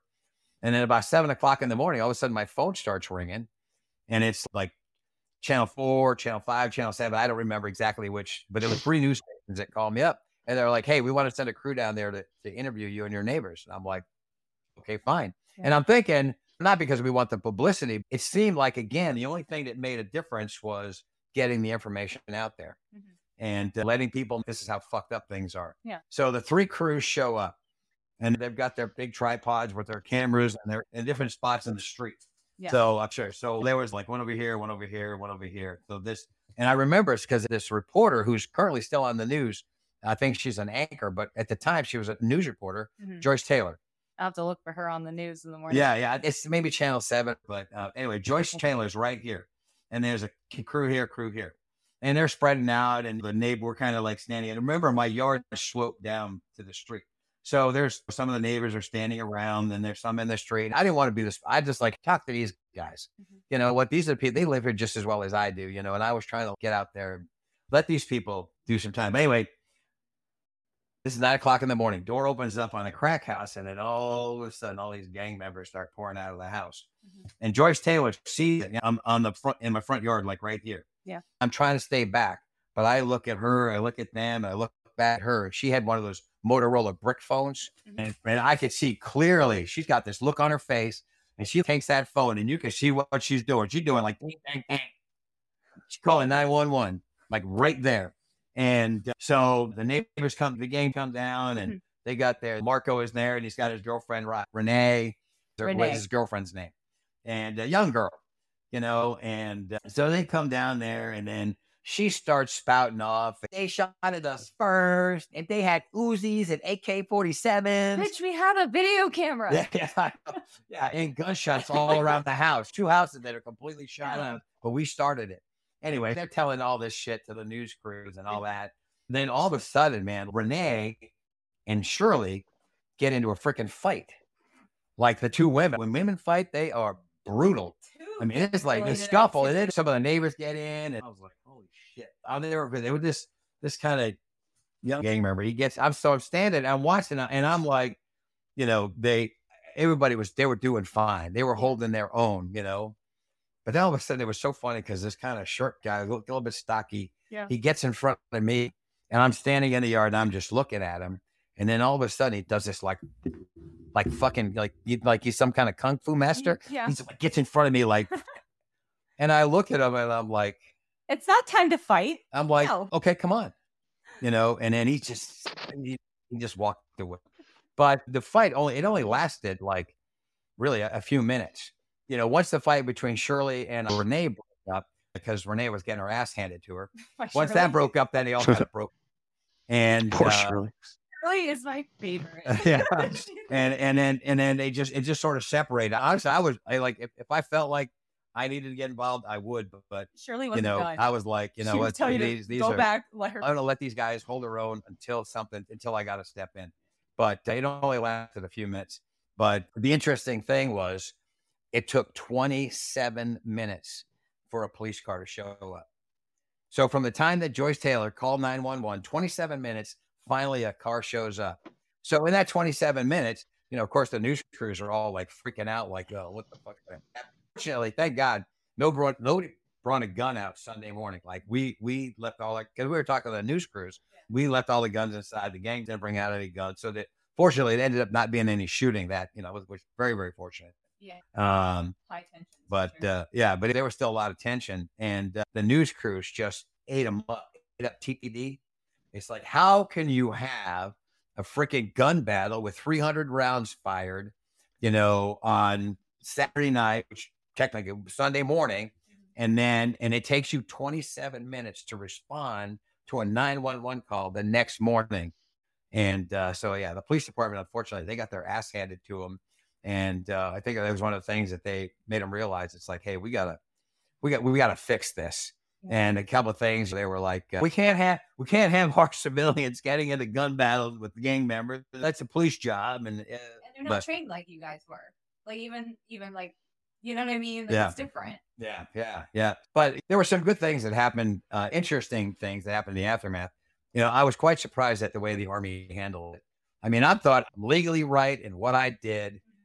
And, but nobody in the Army bothered to investigate the situation. All they knew is that I was the leader, and I got this group of Rangers to get into a shootout with these gang members. That's all they knew. They didn't bother investigating what led up to this, what was going on with the police, what's going on with the neighbors, the circumstances, nothing. It's like they just didn't give a shit. They were focused on, this one thing. And I ended up getting called up to I Corps headquarters. So General Waller had assumed command of I Corps. And I get this message, you got to report to the general. I'm like, why the fuck does the general want to see me? So I was like, all right, fine. So I go up to I know where the headquarters. I walk in, and the lobby is kind of semi-empty. There was nobody there that I could see. And they got a TV on. And so I'm standing there waiting, and I look at the TV, and all of a sudden the news has got this clip of General Waller. And he's talking about something because I Corps just assumed command or whatever. I don't know, but for some reason I look at the TV and I said out loud, so that's what he looks like. Thinking, I got to go meet this guy, right? And then all of a sudden there was a voice behind me that said, yeah, that's what he said about you. And it turned out the guy was a Vietnam vet. He was a DOD civilian. He worked at the public affairs, and he was the guy that was there to meet me and get me to where I needed to be. And but what a great guy. you know what? He was like completely supportive. He was the only ally I had at I-Corps. You know, he would feed me intel on the kind of shit that was coming down. And hey, man, you got to watch out. They get your heat rods coming your way. And so he would let me know. But anyway, so I go upstairs and it, you know, what you would expect from a Corps headquarters, up, big room, massive freaking table. I walk in the door. General Waller is sitting at the far end of this big giant conference table. On one side of the table is the whole battalion staff. So the battalion commander, the XO, the sergeant major, my company commander, the first sergeant, the S3, you know, the S1. I had all S1. I had them all there. And on the other side of the table is the I-Corps staff. So the chief of staff and everybody else and his thing and the JAG. To be fair, this is probably the most interesting meeting that those officers had ever been a part of. Yeah. So I look and I'm like, all this for me? Yeah. And I was quite surprised. And so anyway, I report, sit down, and then nobody asked me a single fucking question. Yeah. Nobody on either side of the table asked me a question about anything. Like, Sergeant Folk, how the fuck did this happen? You think you might want to know, but they never asked. And all they did was sit there and talk about how they could screw me. You know, it's like, well, we think that's Sergeant Folk did this, or we should do this, or we should do that. We could fuck him this way. We could do that. You know, and all the while the JAG is like, you can't do it. You can't do that. So I'm like, just watching these, it's like, you know, verbal abuse ping pong, like ping, ping, ping, ping, just talking shit about me. And I'm like, hey, why don't you ask me what the fuck happened? But they didn't care. You know, every time the JAG says, you can't do that, you can't do that, you can't do that. You know, I think they finally got frustrated and they're like, fuck it. And you know, then you know, somebody says, all right, Sergeant Folk, you can go. Well, I'm like, okay, well, that was a whole lot of nothing. And so I leave and I'm walking down the hallway and this colonel he had followed me out there and he's chasing me down the hallway. And, you know, he's in his dress green uniform. And based on, you know, his, you know, I'm thinking this guy's probably a Vietnam vet. And he's old enough for sure. Yeah. And so he looks at me like we're just real pissed off. And he said, hey, Sergeant Folk, I'm going to tell you something. I was like, what's that, sir? He said, I want you to know you can forget about ever getting promoted. And I'm like, why is that, sir? And he's like, well, because you become too well known for the wrong reasons. And I'm like, if these are the wrong reasons, man, I'm in the wrong job. Yeah. And I thought to myself, how the fuck can this 06 here at Fort Lewis have anything to do with fucking my career when it's all managed out of, you know, Department of the Army? Yeah. But so I didn't really take it that seriously. So something else that happened after the I-Corps thing, and I think it's significant, and partly maybe why, because I did not decide to go along to get along. Within a week or so, the regimental headquarters, which is down at Fort Benning, sent a JAG attorney to my house. That's a battalion to meet with me. And so this major comes in, you know, JAG lawyer from regiment. And so his offer was, and the government, they did it with, you know, I knew people in DEA that had this done. The government will buy your house at fair market value and they relocate you. So he comes up there to make this proposal. And so meets with me and he's like, hey, you know, we want to buy your house at fair market value. We're going to relocate you to Fort Benning. We're going to do this and this. We're going to get you out of here. You know, and I said, sir, we need to go to my house. You know, he's like, why? And I said, I'll explain when we get there. Sure, we need to go to my house. I don't want to go to your house. I'm like, we need to go to my house. So I take this JAG attorney, get him in the car, drive to my house, and we park. Then we go out in the front yard, you know, and he's kind of like, the guy is like nervous as shit. And so we're walking around and I tell him how things went down. And then I said, so I'm a young Army Ranger and you want me to leave and you're going to, you know, buy my house and relocate me to a different state. And I said, what are you going to do for Shirley next door? What are you going to do for Ruben and Carol? You know, what are you going to do for Irene? What are you going to do for the Christies? What are you going to do? I was like, you know what? I said, I'm not here alone. You know what? I said, all these neighbors, you know, that were here with me. I'm like, what the fuck's that going to look like? You know, I'm a young Army Ranger and I'm just going to turn around and bail out of my neighborhood after this shit goes down. And I said, what? And nobody's going to do anything for these other people. I said, no. I said, if it's a choice I have to make, I'm not doing it. I'm not going. And he was like, take me back to Fort Lewis. He couldn't wait to get out. I don't understand that mentality. I mean, especially, coming from a military person, it's like, hey, you know what you don't think about these other people? And then, my battalion commander telling me, well, you got fire insurance, don't you? I'm like, what the fuck are you people about? So it was just an eye-opening, like shocking, some of the stuff I have, shocking experience. But anyway, I stayed. Oh, Yes. That's awesome. But it's kind of funny because in two thoughts that they do, whether it be the Army or other organizations, military organizations, government organizations, when you piss off the wrong people and they decide you're fucked, you're fucked. They might not be able to do anything to you officially, but unofficially, they can fuck you sideways. And that's kind of what happened for me over the next couple of years. Fortunately, things got bad. The battalion was in this, we were still preparing, for Panama. Mm-hmm. And I had a part of that. I had a job to do. And so they let me do my job. And we had gone to England and doing a rehearsal mission. And we all thought we were going from there.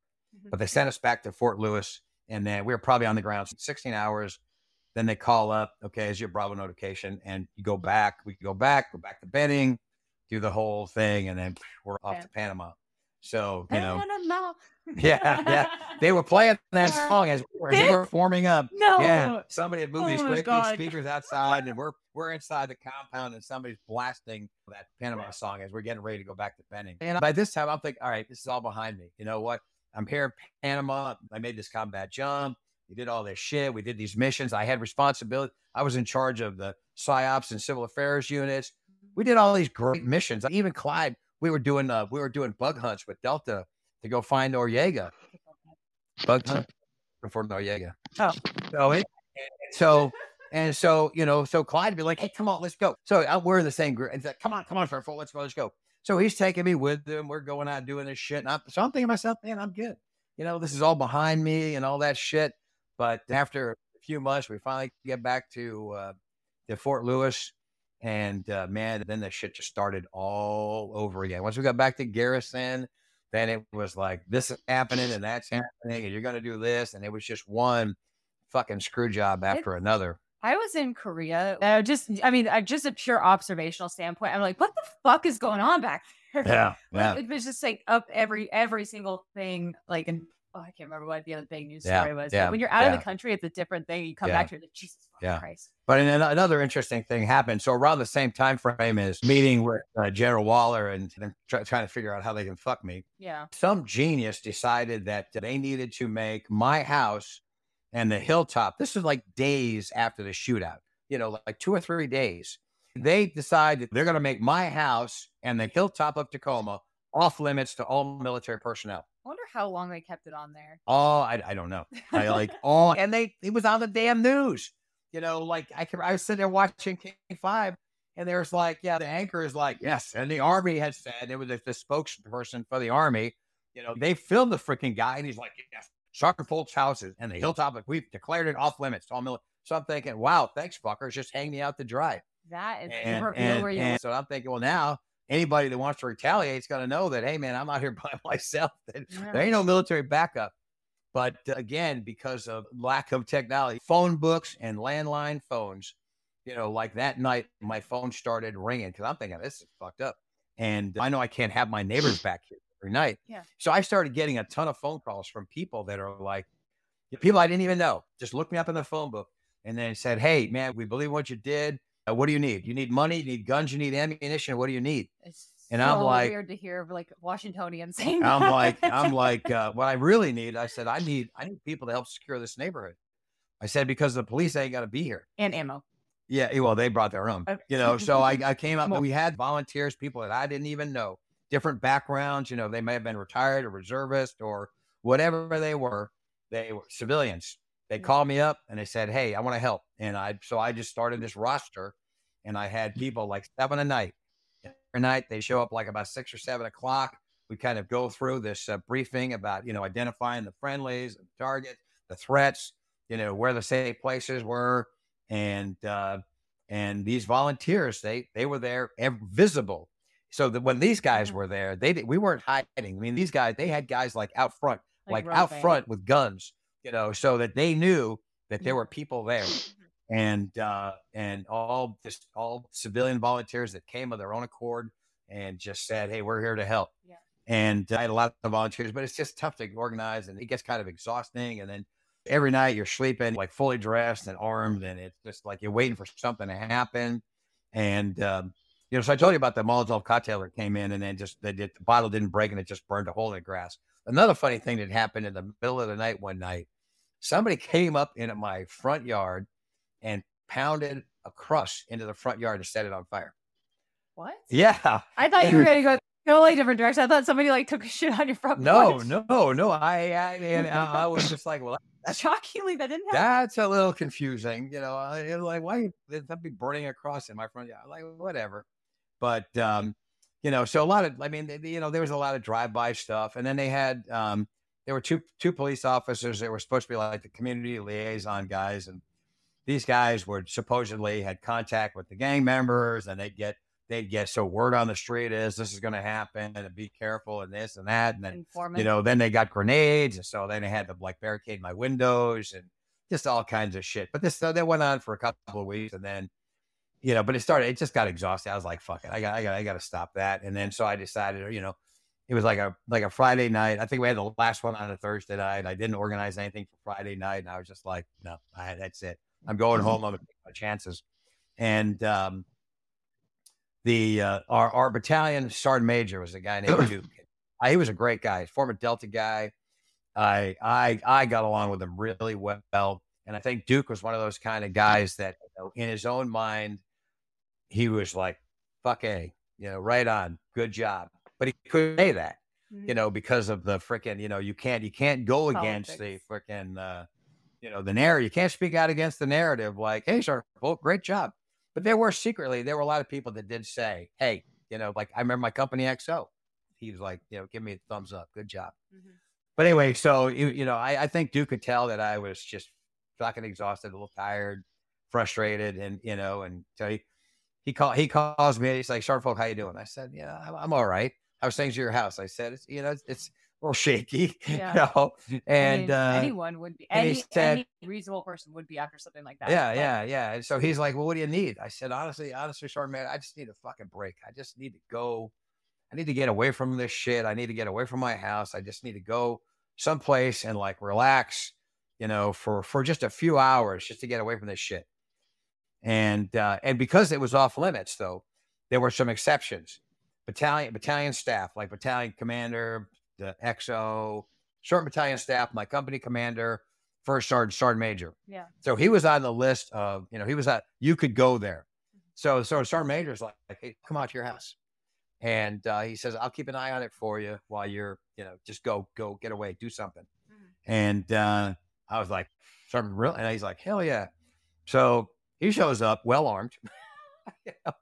And by himself, the guy's got skills, and so I'm like, all right, I'm thinking I'm leaving my house in good hands here, and again, I kind of gave him the layout of, and it was the first time he had been at my house, first time he had seen like what was going on, and he's like, I got this. He says, go.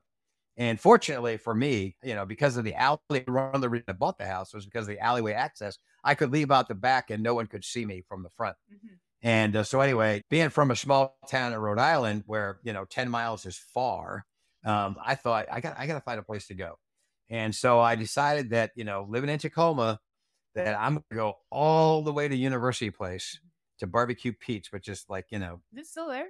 10-mile drive. No, they closed it. But I used to like it. Anyway, I'm going to Barbecue Pete's. I'm going to go to UP where nobody's going to know me. Mm-hmm. And so I'd been in that bar before, and so I kind of like walk in, I check it out, it looks pretty quiet, and I get a seat at the far end of the bar, so I'm facing the door, and I order up a beer, and then like, just as I order the damn beer, there's this voice behind me that said, "This guy's money is no good here," and I'm like, "Oh man!" And so I slowly turn around, and this guy there, turned out he was a Tacoma police officer. Yeah.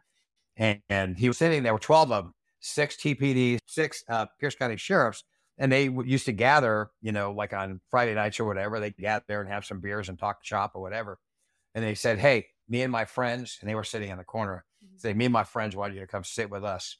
And every single one of these guys was like, hey, man, shaking my hand. Thank you. You did the right thing. It's about time somebody stood up to these motherfuckers. He said, basically, they said, our job has been shit, because of, for a year because of this bullshit.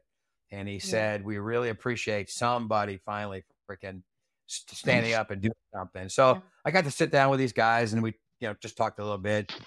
They had questions about me.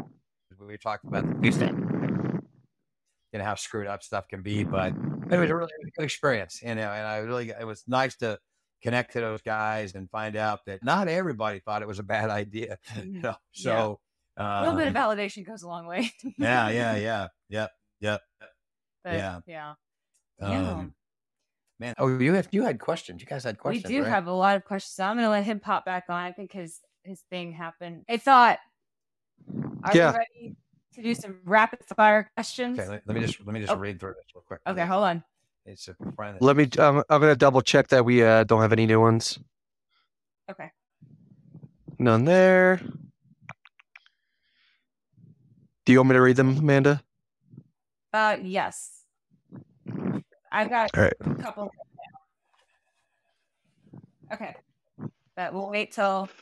Actually, I have the world's smallest bladder, so I hope you like hack again. Get back.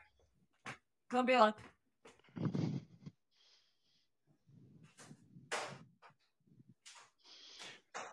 And if there's any in here you don't want to read, we don't have to read them. But I don't think they're that bad. Oh yeah, no, it's fine. Hi, Daisy. Daisy, up. Her Daisy. Okay.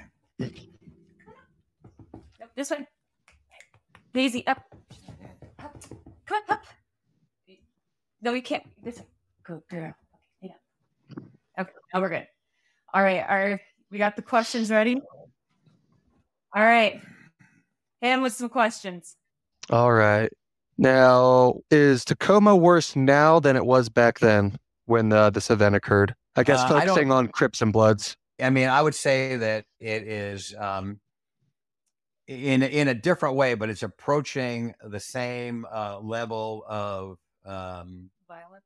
violence that we had back then. The difference between, in the late 80s was organized gangs, Crips and Bloods.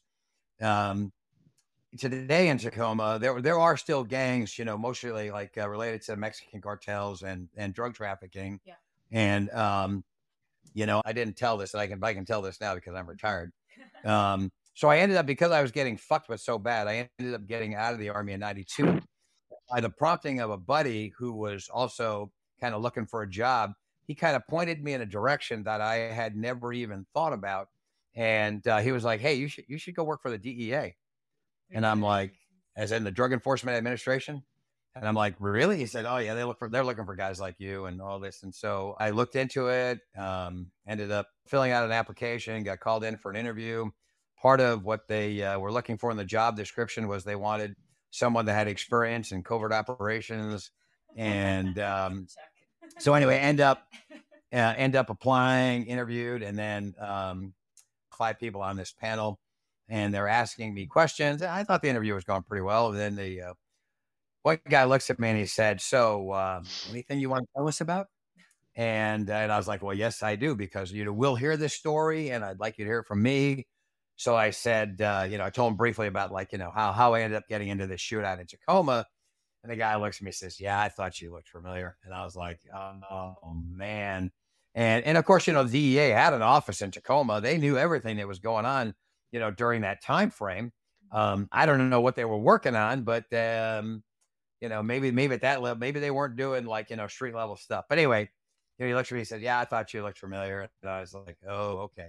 And I really expected that to be a kind of a no-go, but the guy called me up 3 days later and said, hey, we want to bring you on board and I got to have you in my group. And this is what I want you to do. And so I ended up hiring on, and I did 28 years with the DEA before I retired. So, what? Yeah. Seen a lot of shit, man. Yeah. So, I loved it. And I I really felt like I'd been fucked by the Army, or not really fucked by people in the Army, because I loved the Army. I mean, I loved it from the day that I went in there. I loved everything I did about it. Even, they got an expression, embrace the suck. And even at the most shittiest times, maybe it's my warped sense of humor, but I could always find a way to, find some humor in the worst situations. But I loved it. And so when I was getting out, in April of 92, I was pissed. But I knew in my head and in my heart, it's like, hey, man, you know what? I've come all this way on my own, and I can do whatever I want from here on out. I was not worried about, well, what's gonna happen, and but I was pretty ticked off. But fortunately, in the process of getting out, I know I got off the subject of the question, but in the process of getting out, the last guy I had to see was the in-service reserve recruiter, who had my 201 file in front of him, which is like just a paper file of all your shit. And he's looking at it. He said, Sergeant Polk, he said, I know your story. He said, you've been railroaded, you've been fucked. And but I got some advice. If you don't want to hear it, but I got advice. He said, you made all these sacrifices for the Army. You've had so many difficult assignments. You've done all these things. He said, it's time you do something for yourself. He said, you don't throw away these years. He said, finish out your time in the Guard. Do your 1 weekend a month, do your 2 weeks in the summer, give them the bare minimum, but put in the time so you can get your retirement. And I was like, double pension, baby. Yeah. I was like, well, but this was happening before I had hired out with DEA. Oh, shit. So anyway, so I was like, okay. I think that's probably a good idea. So I did. I took his advice. I went in and I was able to finish out my time, and I earned my retirement. But when I hired out with DEA, right from the get-go, coming, and it wasn't that many years after leaving the battalion. When you spend that kind of time in the battalion with that pace of activity, the commitment, it becomes a part of you. The Ranger Creed is like your moral compass that guides your life. And so when I hired out with DEA, I was still like the same guy with the same mindset, the same determination. But now I just got a different job. And I was happy to have a job with a real world mission. So every day it's like we're out there, we're actually doing something. So I never took my job for granted. I always felt like I worked very hard. I would try to go above and beyond and make contributions to the DEA, things that had never been done before. And fortunately, it worked out for me. I had that opportunity. I got to do some things that had never been done and changed the scope of law enforcement, not only at DEA, but pretty much across the country when it came to electronic surveillance, which kind of became my niche. And I did all field work. Shit. So you gotta talk to my fiance. So anyway, so what's happening in Tacoma today, and like happening in unfortunately a lot of liberal cities and states, is this idea of defunding the police. It's the same shit. In 1989, the Tacoma Police Department was 100 officers short in trying to deal with 1,300 crack houses. So the department is understaffed. They don't get any support. They didn't have any support from the command. And the political side of it was a state of denial. They're like, oh, we don't have a gang problem. We don't have this problem. Well, the same shit is going on right now. And the only difference is that instead of organized gangs like the Crips and the Bloods, you've got Mexican cartels, which tend to operate much lower under the radar. I can tell you before leaving the job and talking to friends within the police departments that, the homicide rate in certain cities in this area has gone up astronomically. Homicide rate is a lot of, Mexican gang-related violence. I grabbed the cat real quick. So the shit is still going on. And I think with the level of drug abuse on our streets and also mental illness, which is allowed to go unchecked, that at some point in time, somebody is going to have enough and say, fuck this. And it could happen again. Maybe not to the scale that, you've got 50 Rangers getting into a gun battle, but somebody's going to have enough and somebody is going to blow somebody's shit away because it's like, I'm not taking it anymore. So I think that, for lack of a better term, they got to unfuck this. You know what? They better start supporting the police. They better let the police do their damn job. They better take crime and homelessness and drug abuse seriously, because people are going to get tired of being a victim. And at some point in time, victims are going to be like, I'm not going to be a victim anymore. And, I tell my friends, man, if you're going someplace where there's a lot of crime, there's a lot of drug abuse, you better be going armed. And it's one of those kind of things. I think that sometimes in the mindset, when you're prepared, you never need it, but the one time that you need a gun is not when it's sitting at home. It better be on your body. So I encourage people, if you're going to a shitty place, you better be prepared. Hope that you don't need it, but be prepared, because you got to take care of yourself. The police are not allowed to do their jobs the way they should. Politicians are full of shit. And, it's got to, you've got to be it's up to the individual, be prepared and know you're right. So I think we're heading down that same path. Okay. Yeah.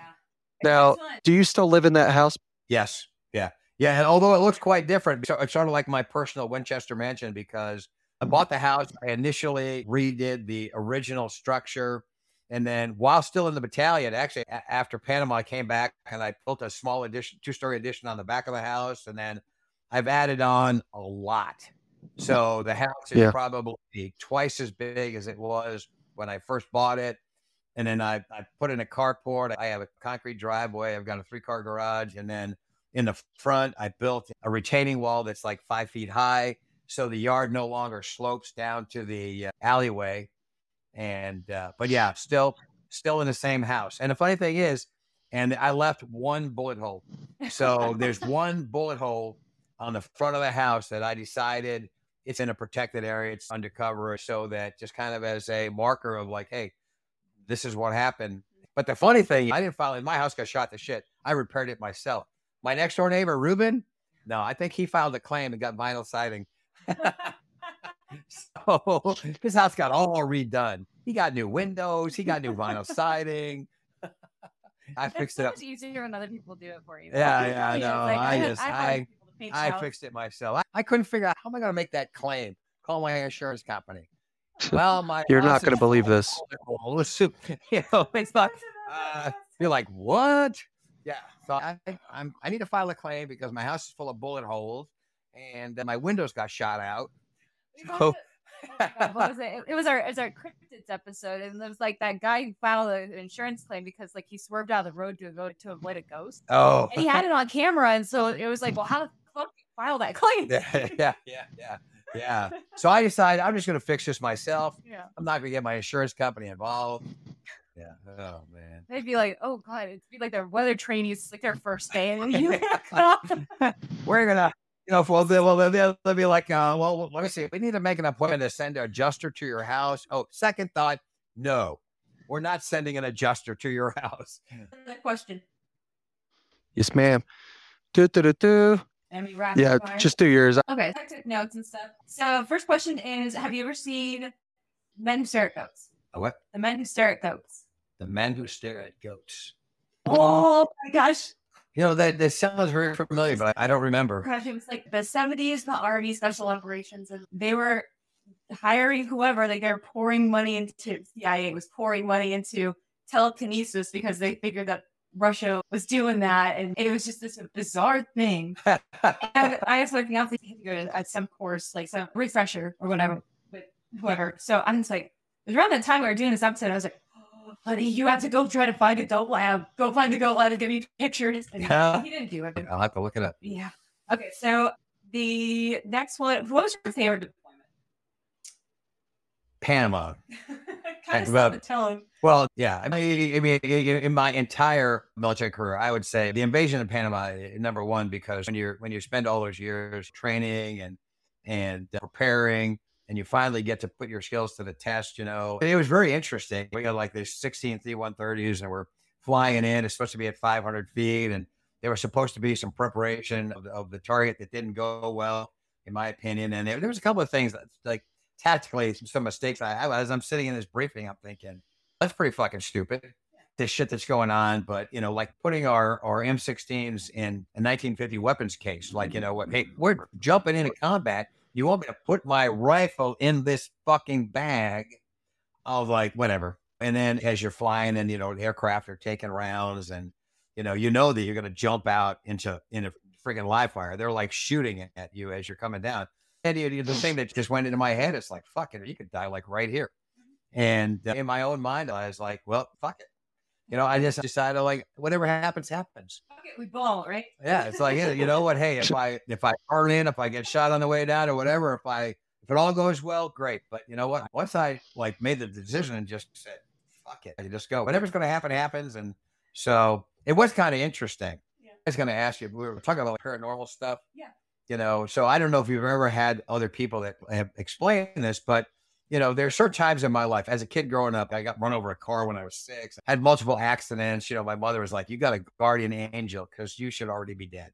And I had a couple of things that happened, you know, when I was in 10th group where this voice in my head said, do this or don't do that or go this way or whatever it was. And I smart enough to listen to that and I like did it.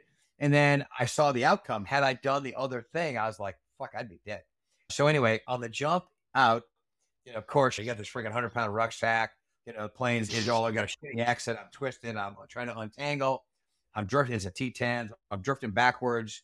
And I have my rucksack is hanging in front of my legs.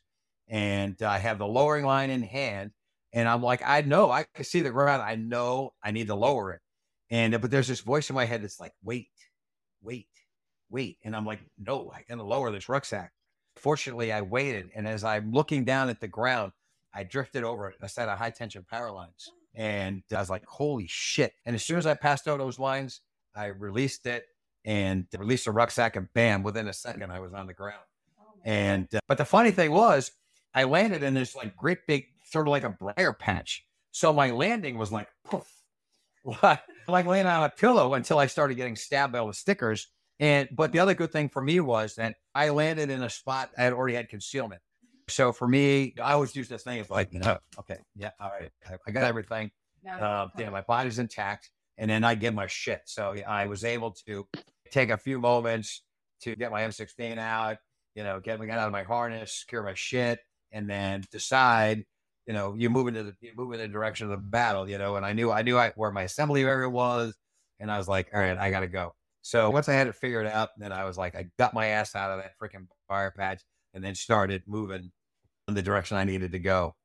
And then the only stop along the way was we had dropped these gun jeeps that were on pallets. Yeah. And I came across one of the gun jeeps and there's nobody there. So I'm like, yeah. So I'm like, well, fuck, you know what? I'm going to stop for a minute and secure it and pull some security out of this Jeep until somebody shows up that's supposed to be part of that crew. And then within a couple of minutes, and you know, some guy showed up. They were, well, before the gun jeep, and then I just freaking moved on to myself. But so that was probably number one because you get put to the test. I love the other two deployments, like 87 and 88. I love Panama. I love the jungle. The deployment in 87, I was the weapons squad leader for Alpha Company, 3rd Platoon. I had 3 great gunners, great guys, you know, great AGs, and we just had a good squad. And so, you know, helping the pig. And even though I was a squad leader, I would often take the gun from, because back then there was no straps. Yeah. You didn't hang that shit. You didn't carry it on your shoulder like some Vietnam bullshit. You humped the pig. You carried it, you know. And so I would always take my time and take the gun from somebody, give them some relief. I loved it. Crazy thing about Panama, like patrolling in the jungle, the only thing that bothered me was the freaking spider webs. Because you'd be like going down a trail or whatever. And I would always have whatever I was carrying, I had it down in front of me because you would hit these things. They're so freaking big. You'd hit the spider web and it would almost be like, boing, boing, boing, boing, boing, boing, boing, boing. You know, so as soon as I hit one, I'm thrashing. And I'm like, I hope that fucking spider went that way or that way. And not, you know, I'm like, oh man, that's pretty crazy. And then when I was in 10th group and I got deployed to Atoll, the Marshall Islands, you know, in 1977 as part of that atomic cleanup project. You know, even though the government lied their asses off and said it's safe, you know, yeah, it was not. But the experience of being there, going to these islands that hadn't been occupied since like the 50s and working on this project, and people are like, why are you even here? You know, and they're like, I don't know. But I made myself useful, and just the experience of being there on those islands and walking around, and then you'd see all this ordnance left over from World War II. So you'd find all kinds of shit. So that was a pretty cool deployment. So you still probably find some like UX sound up there. Yeah. Anything, the ones that I hated had anything to do with winter. Fuck the winter. I don't like the snow. I don't like the cold. I'm like, you know, so So deployments to the White Mountains, deployments to Fort Drum, you know, in the wintertime for winter warfare training, you know, Camp Ripley, Minnesota, whatever. And anything that had to do with winter, freaking hated it. Yeah, when I found out I was coming here to Washington, like I heard people like, "Oh my God, the rainy season." Meanwhile, I'm like, it was rainy season / cloudy gray. We still have the gray season in Iowa and like Indiana from like September to May, and just used to it, but prefer the sun. Yeah, well, I am definitely a warm weather sunshine guy. Yeah, yep. Hawaii was beautiful. Yep. All right, so I got another. Just a quick question. My friend, actually, this was a really good question. So, yeah, we're talking organized crime, right? And we think about like the mafia.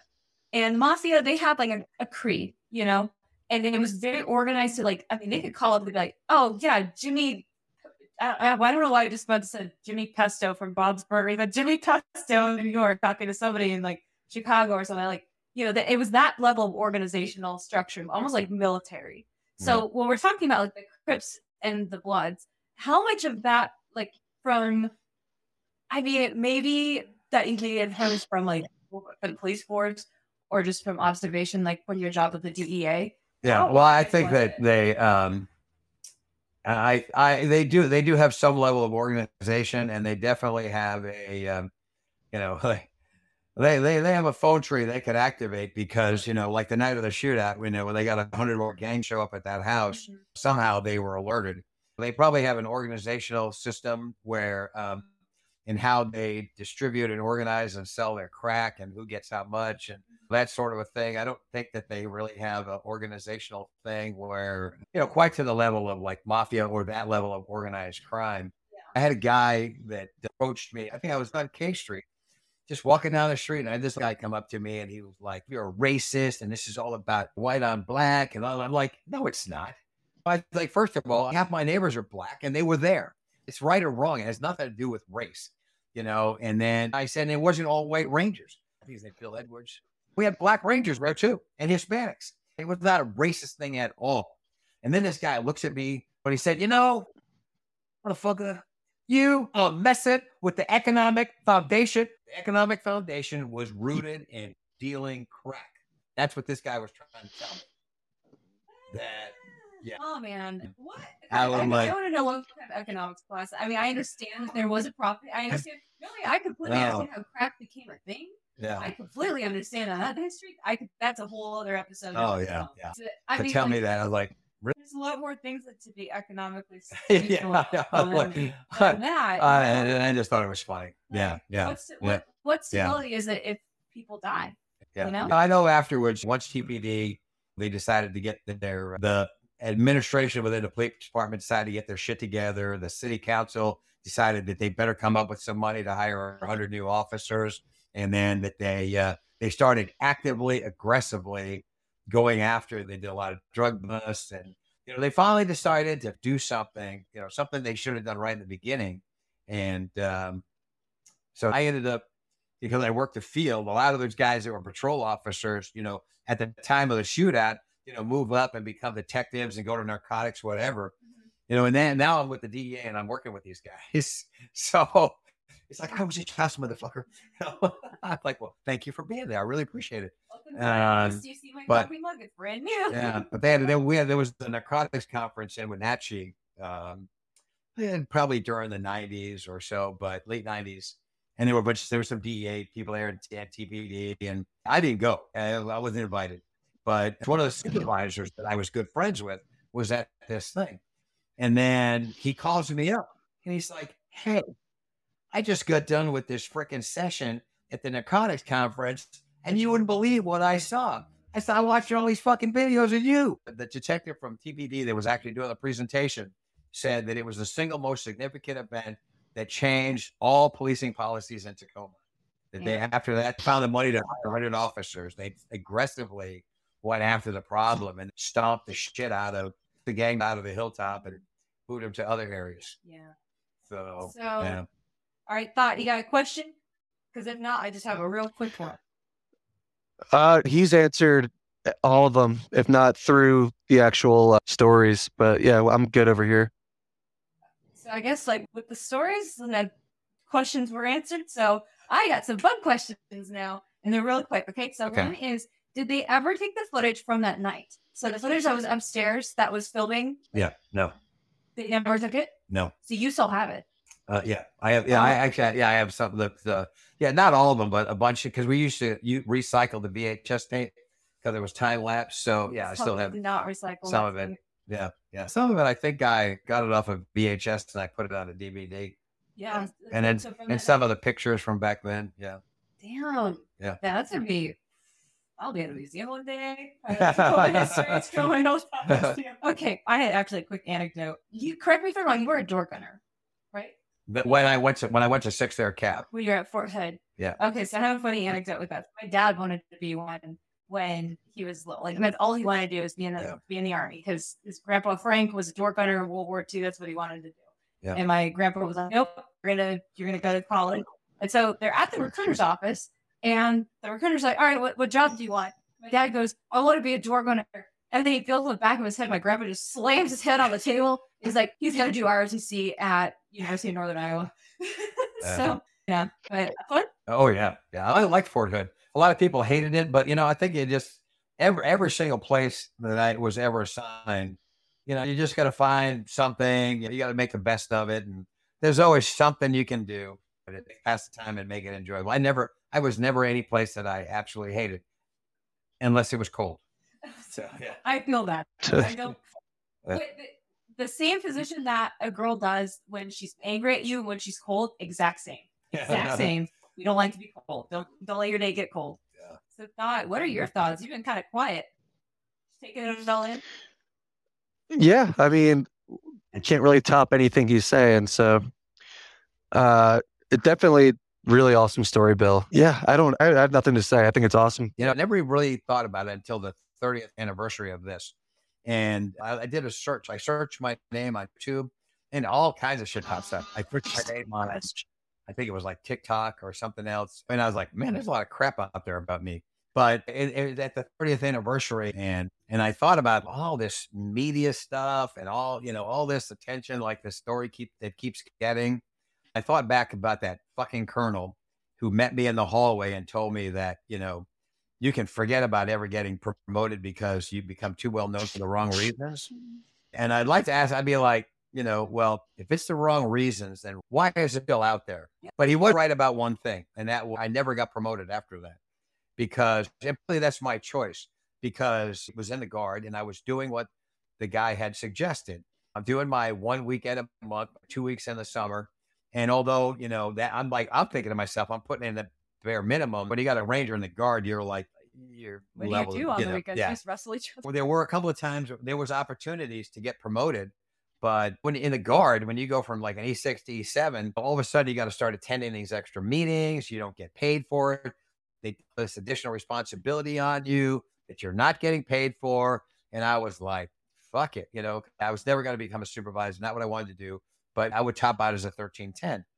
And with the years I'd had with DPE, I retired December 31st, 2021 because of my combined service, 40 years, 9 months, 15 days. So, my DEA retirement is good.